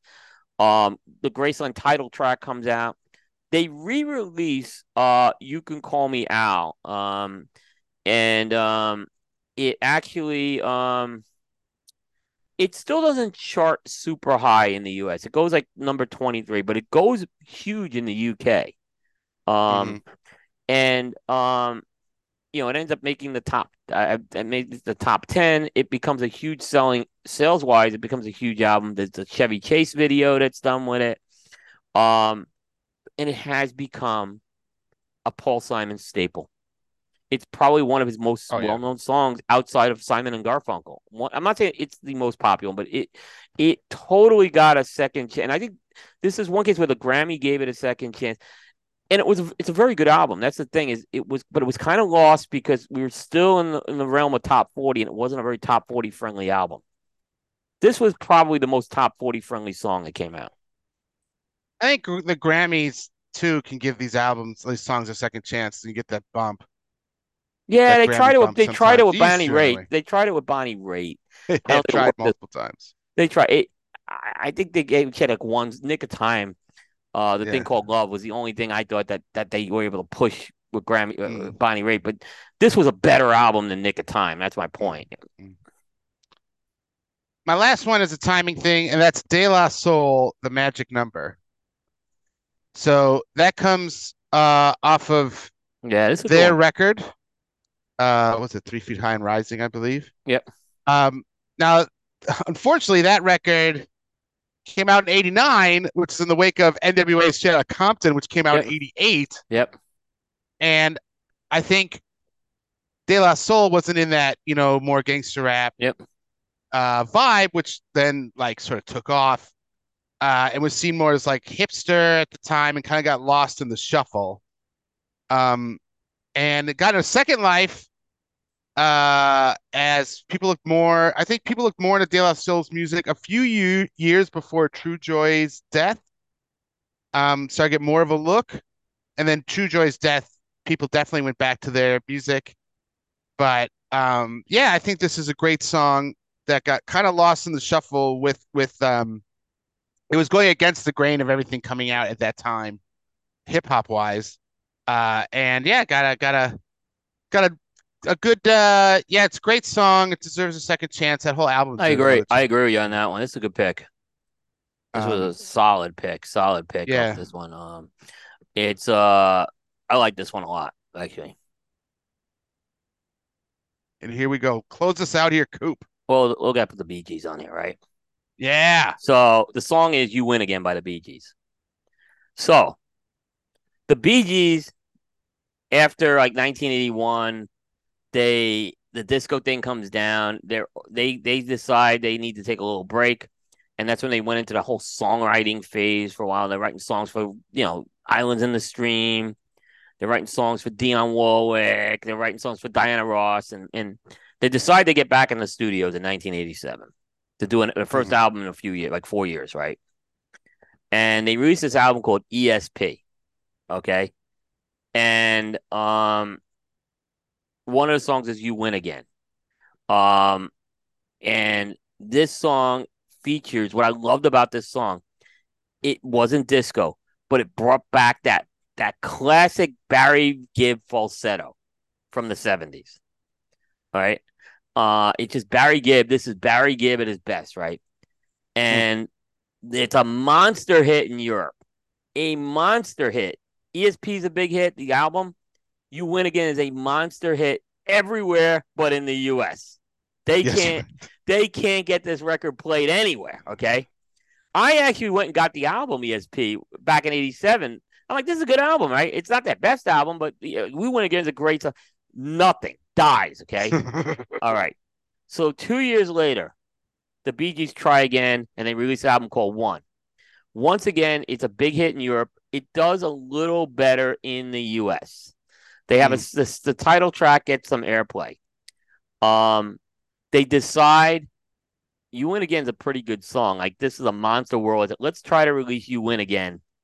Like on the heels of this, like even though it's from the previous album, let's release it like now as a single.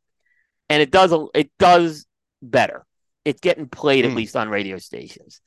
It's doing better for them, but it never got the European success that it did. Um, but it got more airplay, and I think it kind of put the Bee Gees back a little on the map between that and One, where they got a second chance, and it was kind of like the last hurrah for the Bee Gees in a lot of ways, closing out the '80s. With hmm. this, they after that they really didn't have they have had very little influence other than they did the One Night Only live album, but that was it. But I think this kind of gave the Bee Gees one last chance for the US audience. And this song is still one of my favorite Bee Gees songs. It's just like I said, the harmonies are great. It's kind of everything that you loved Mm, about the Bee Gees in the '70s, but it's not a disco beat, is the difference. yeah. And that's how I Oh, great closed it out. pick. Yep. Great pick. Good song. I check out if you're a Bee Gees person and you haven't heard this song, check this song out. You Great win again. pick. Yep. Let's get into our final thoughts on the cigars here. Yeah. This What do you got here, Kupia? performing like a cigar of the year is just a great San Andreas cigar. You get some of those coffee notes, some of the dark chocolate notes. There's a nice amount of spice on this cigar. It it's this is I want to say it's about a year old, this cigar, so it's performing probably with that year of age, which is really good. It's still, like I said, it still performs like a cigar of the year. It's a tremendous cigar. Probably one of the best cigars that probably just never took off to the level it should have. It is a great cigar. It I is, have yeah. had that cigar. This is where I'm at in my Malibu Rick here, Coop. It's smoking good. Well, okay, Is not it? quite. I mean, you could tell, like construction wise, obviously, first compared to Cigar of the Year, not performing construction wise is you like it burns pretty. I mean, not super quick, but like not as evenly. Um, I think if you like Maduros, you're gonna like this cigar. It's not totally complex, but you get all those classic like rich, sweet, sort of dark, like chocolatey notes that go really well the first two thirds. The last third, it gets a bit harsh and a lot of the complexity moves away. Um, it's not super strong, but I think if you like Maduros, like I like Maduro cigar, it's a solid cigar. I think it'll give you the flavor notes you want. If you're looking for a really complex Maduro, I don't think you're going to get that. But if you're just looking for something, that gives you those classic Maduro notes that you like, I think it's a good cigar. I like it. So it's Um, Modafina. That's a Modafina blend, by the way. mm, The blend's pretty interesting with that cigar. It's Modafina wrapper, binder, Dominican, it's Nicaragua and Honduras. So it's got like four big countries in there. Um, it's an interesting blend. I'll say that. The packaging is the packaging. Is like that's what it I is. We're not mean, endorsing I think, but yeah. the cigar is the cigar. Good for you. Yeah. I mean, like I said, I think if you like Maduros, now are there other Maduros I go to above this? Yeah, probably. I mean, Yep. the one that comes off the top of my head is like that farce Maduro from Room 101 is an excellent Maduro. Um, like if you look at like you know the we smoked it just a little bit before the Jericho Hill.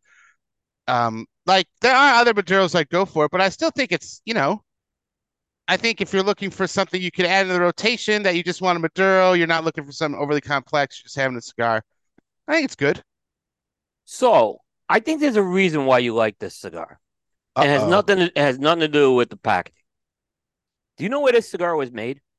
Oh no. Where? Okay. I know he didn't make this cigar, but this is a guy I know you love his cigars, and he uses this it comes out of the same factory he uses. The factory is called Tabacalera La Perla, and that's Ooh, the factory that Paul Stulak used. really? Yep. I do like Paul I Stulak know. I mean, cigars. I think you and I bonded over Paul Stulak stuff. I mean, we've had, yeah. Paul Stulak made some great cigars, and he's worked down at that factory, for a long time. So I think I think this is why you've had a connection. If, I could see you liking this cigar because of that. Yeah, Not I saying it's as mean, good as is Paul it? Stulak or anything, but yeah, I'm just saying there's a connection here. It's not as good as Paul Stulak's Red Screaming Sun, which is incredible. Um, but is it the Cien Años Maduro? No, from La Aurora, but it's solid. It's a solid Maduro. So gotta give you props, Pravada, when you make a solid cigar, and this is solid. Yeah, no, I think it's good. Like I said, and Paul Stulak really put that factory on the map, by the way. Yeah, It was Paul Stulak a day. I miss Paul. I wish one of my favorite interviews I've ever done was with Paul. yeah. You've You can had him still on get Jukebox, haven't his. you? Yeah, I've had him a couple times. Yeah, he's a You can guy out of still Nova get Scotia. his. You can Yeah, still get his stuff at the Pravada site. yeah, The yeah, Stulak cigars. yeah. And the other thing is, there's another brand out of that factory called Stallone Cigars, that comes out of that Oh yeah. factory. So he's using that. That's a good factory, is what I'm saying. They do some good stuff. So that's Guillermo Pena is the guy who owns that factory. Speaking of, I got these cigars at Hustler, and speaking of Hustler, we Yeah. got the new Music 45 coupe. Yep, brought to you by Cigar Hustler. Located in Deltona, Florida. One of the great retail stores that I've been to. Great humidor, great customer service, great lounge. Like I said, there's something for everybody in that humidor. Dave found Malibu Rick in there, but you can I also get a did. lot of tried and true cigars. They even have they have the Anarchy NFTs, which are Yep, priced like everybody else. So if you want to spend the money on them, but like I said, of course they have the Postani brand, and the new SBC 22 is coming out, which is it is. exciting. So It, Postani's their brand, and what I love, Dave, what they do, Postani is they're a retailer, right? But they give it to another retailer first. I mean, they that's do. right. They don't hoard it for themselves in their store. So they really are trying to create a good national brand. But if you cannot get to Deltona, Florida, you want to go to cigarhustler.com. You want to go on their social media pages because they get a lot of limiteds. And when those limiteds drop, the emails go out, the social media posts go out, and you will be able to be the first to get those. And they go fast, let me tell you. You don't want to sit I if you got get that hot. email. Yeah. I got hot email news about that coupe. Okay. Back in stock, Andalusian Bull from LFD.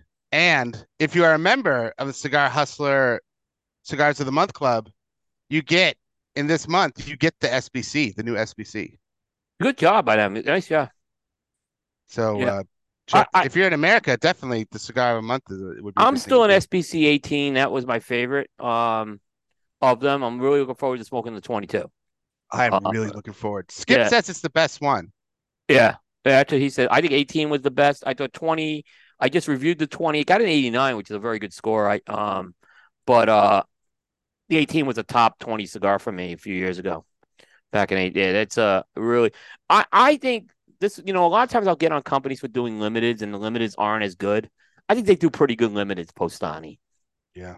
Oh yeah. So yeah, definitely check those out. And like I said, get on those. Like Dave's got some news there. If you Andalusian Bull guy, they're not easy to get those sometimes. So Now, the problem is by the time I get the email and go on the site, they're all gone.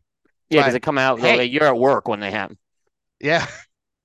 But yeah, so check them out. Here's the new music. Bit of a theme here. We got Beyonce with Travis Scott on a track called Delesto, which echoes, Yep. which is an incredible track. How did I miss this track? I will talk about that. Okay. It sounds a lot like the vibe of her Renaissance stuff. It's got some clubs, some darkness, some hip hop, power, sex, and it's got this sort of doom, dark vibe. It's a great song. Flip it over to side B. We got Travis Scott and SZA with Ooh, scissor. Yeah. Telekinesis. Yep. Great. Lots of post production work. It has this really epic vibe, this song. Travis Scott is making some big artistic choices on this track and on the record. So it's a very good song. And I was like, how did I miss this song? I missed this whole record, Coop. because the Yep. album archaeology homework is Travis Scott's Utopia, which I don't know how I missed a Travis Scott record, but it came out in July, and I totally missed it. Both of the tracks, side A and side B, are on it, and it's just a great record. Lots of great guest stars on it. Some really big artistic moves from Travis Scott on it. I love it. It's going to definitely be showcased on the Oops series because I There you totally go. missed it. There you go. Yeah, that's why Dave does the Oop series.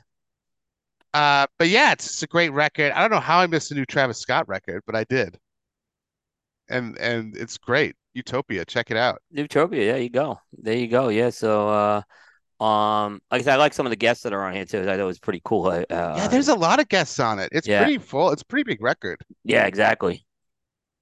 It was good stuff. That's all I got. Just me and Uh, my Malibu Rick. There you go. And I'm still smoking my cigar of the year, which I will still do. Um. All right. So, if you are watching this on like this is airing on December 4th.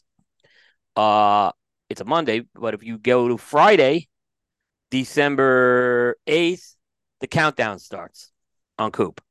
So the Ooh. countdown will be starting on Cigar Coop on Friday, December 8th. Ooh, We'll be ooh. counting all the way down to number one. There's a couple of off days for Oh, Christmas and New Year's can't Eve. wait. But on January 8th, which is a Monday, we always reveal the number one cigar on a Monday. The number one cigar will be revealed. So the I countdown can't is going to wait. start like in a few days, guys. Oh, can't wait. I love the countdown. I can't wait. Yeah, I think this year, not gonna be a lot of surprise. But Dave, I'll say this about the countdown: the top 10 was really solid this year. After that, maybe 11 was good too. But really, after 11, it was everything was so close, right? It's like music this year. It's the Yeah, same thing. it was. So there were only 8 cigars that scored over 90 on Coop last year. So it, Yeah. so it was a much tighter configuration. So that will be happening. When this airs. So definitely want to stay tuned for that as we kick that off. So that's going to be it's one of our big things on Coop. So, and that's all I Nice. got, That's all Dave. I got. Yeah. That's all I got, man. All right. All right. So we are at the end again. Thank you to our audience as well. That's going to wrap up Primetime Jukebox episode 115 into the annals of history for this early December 2023. Like I said, give these songs a second chance, and we'll catch you on the B side. Take care, everybody.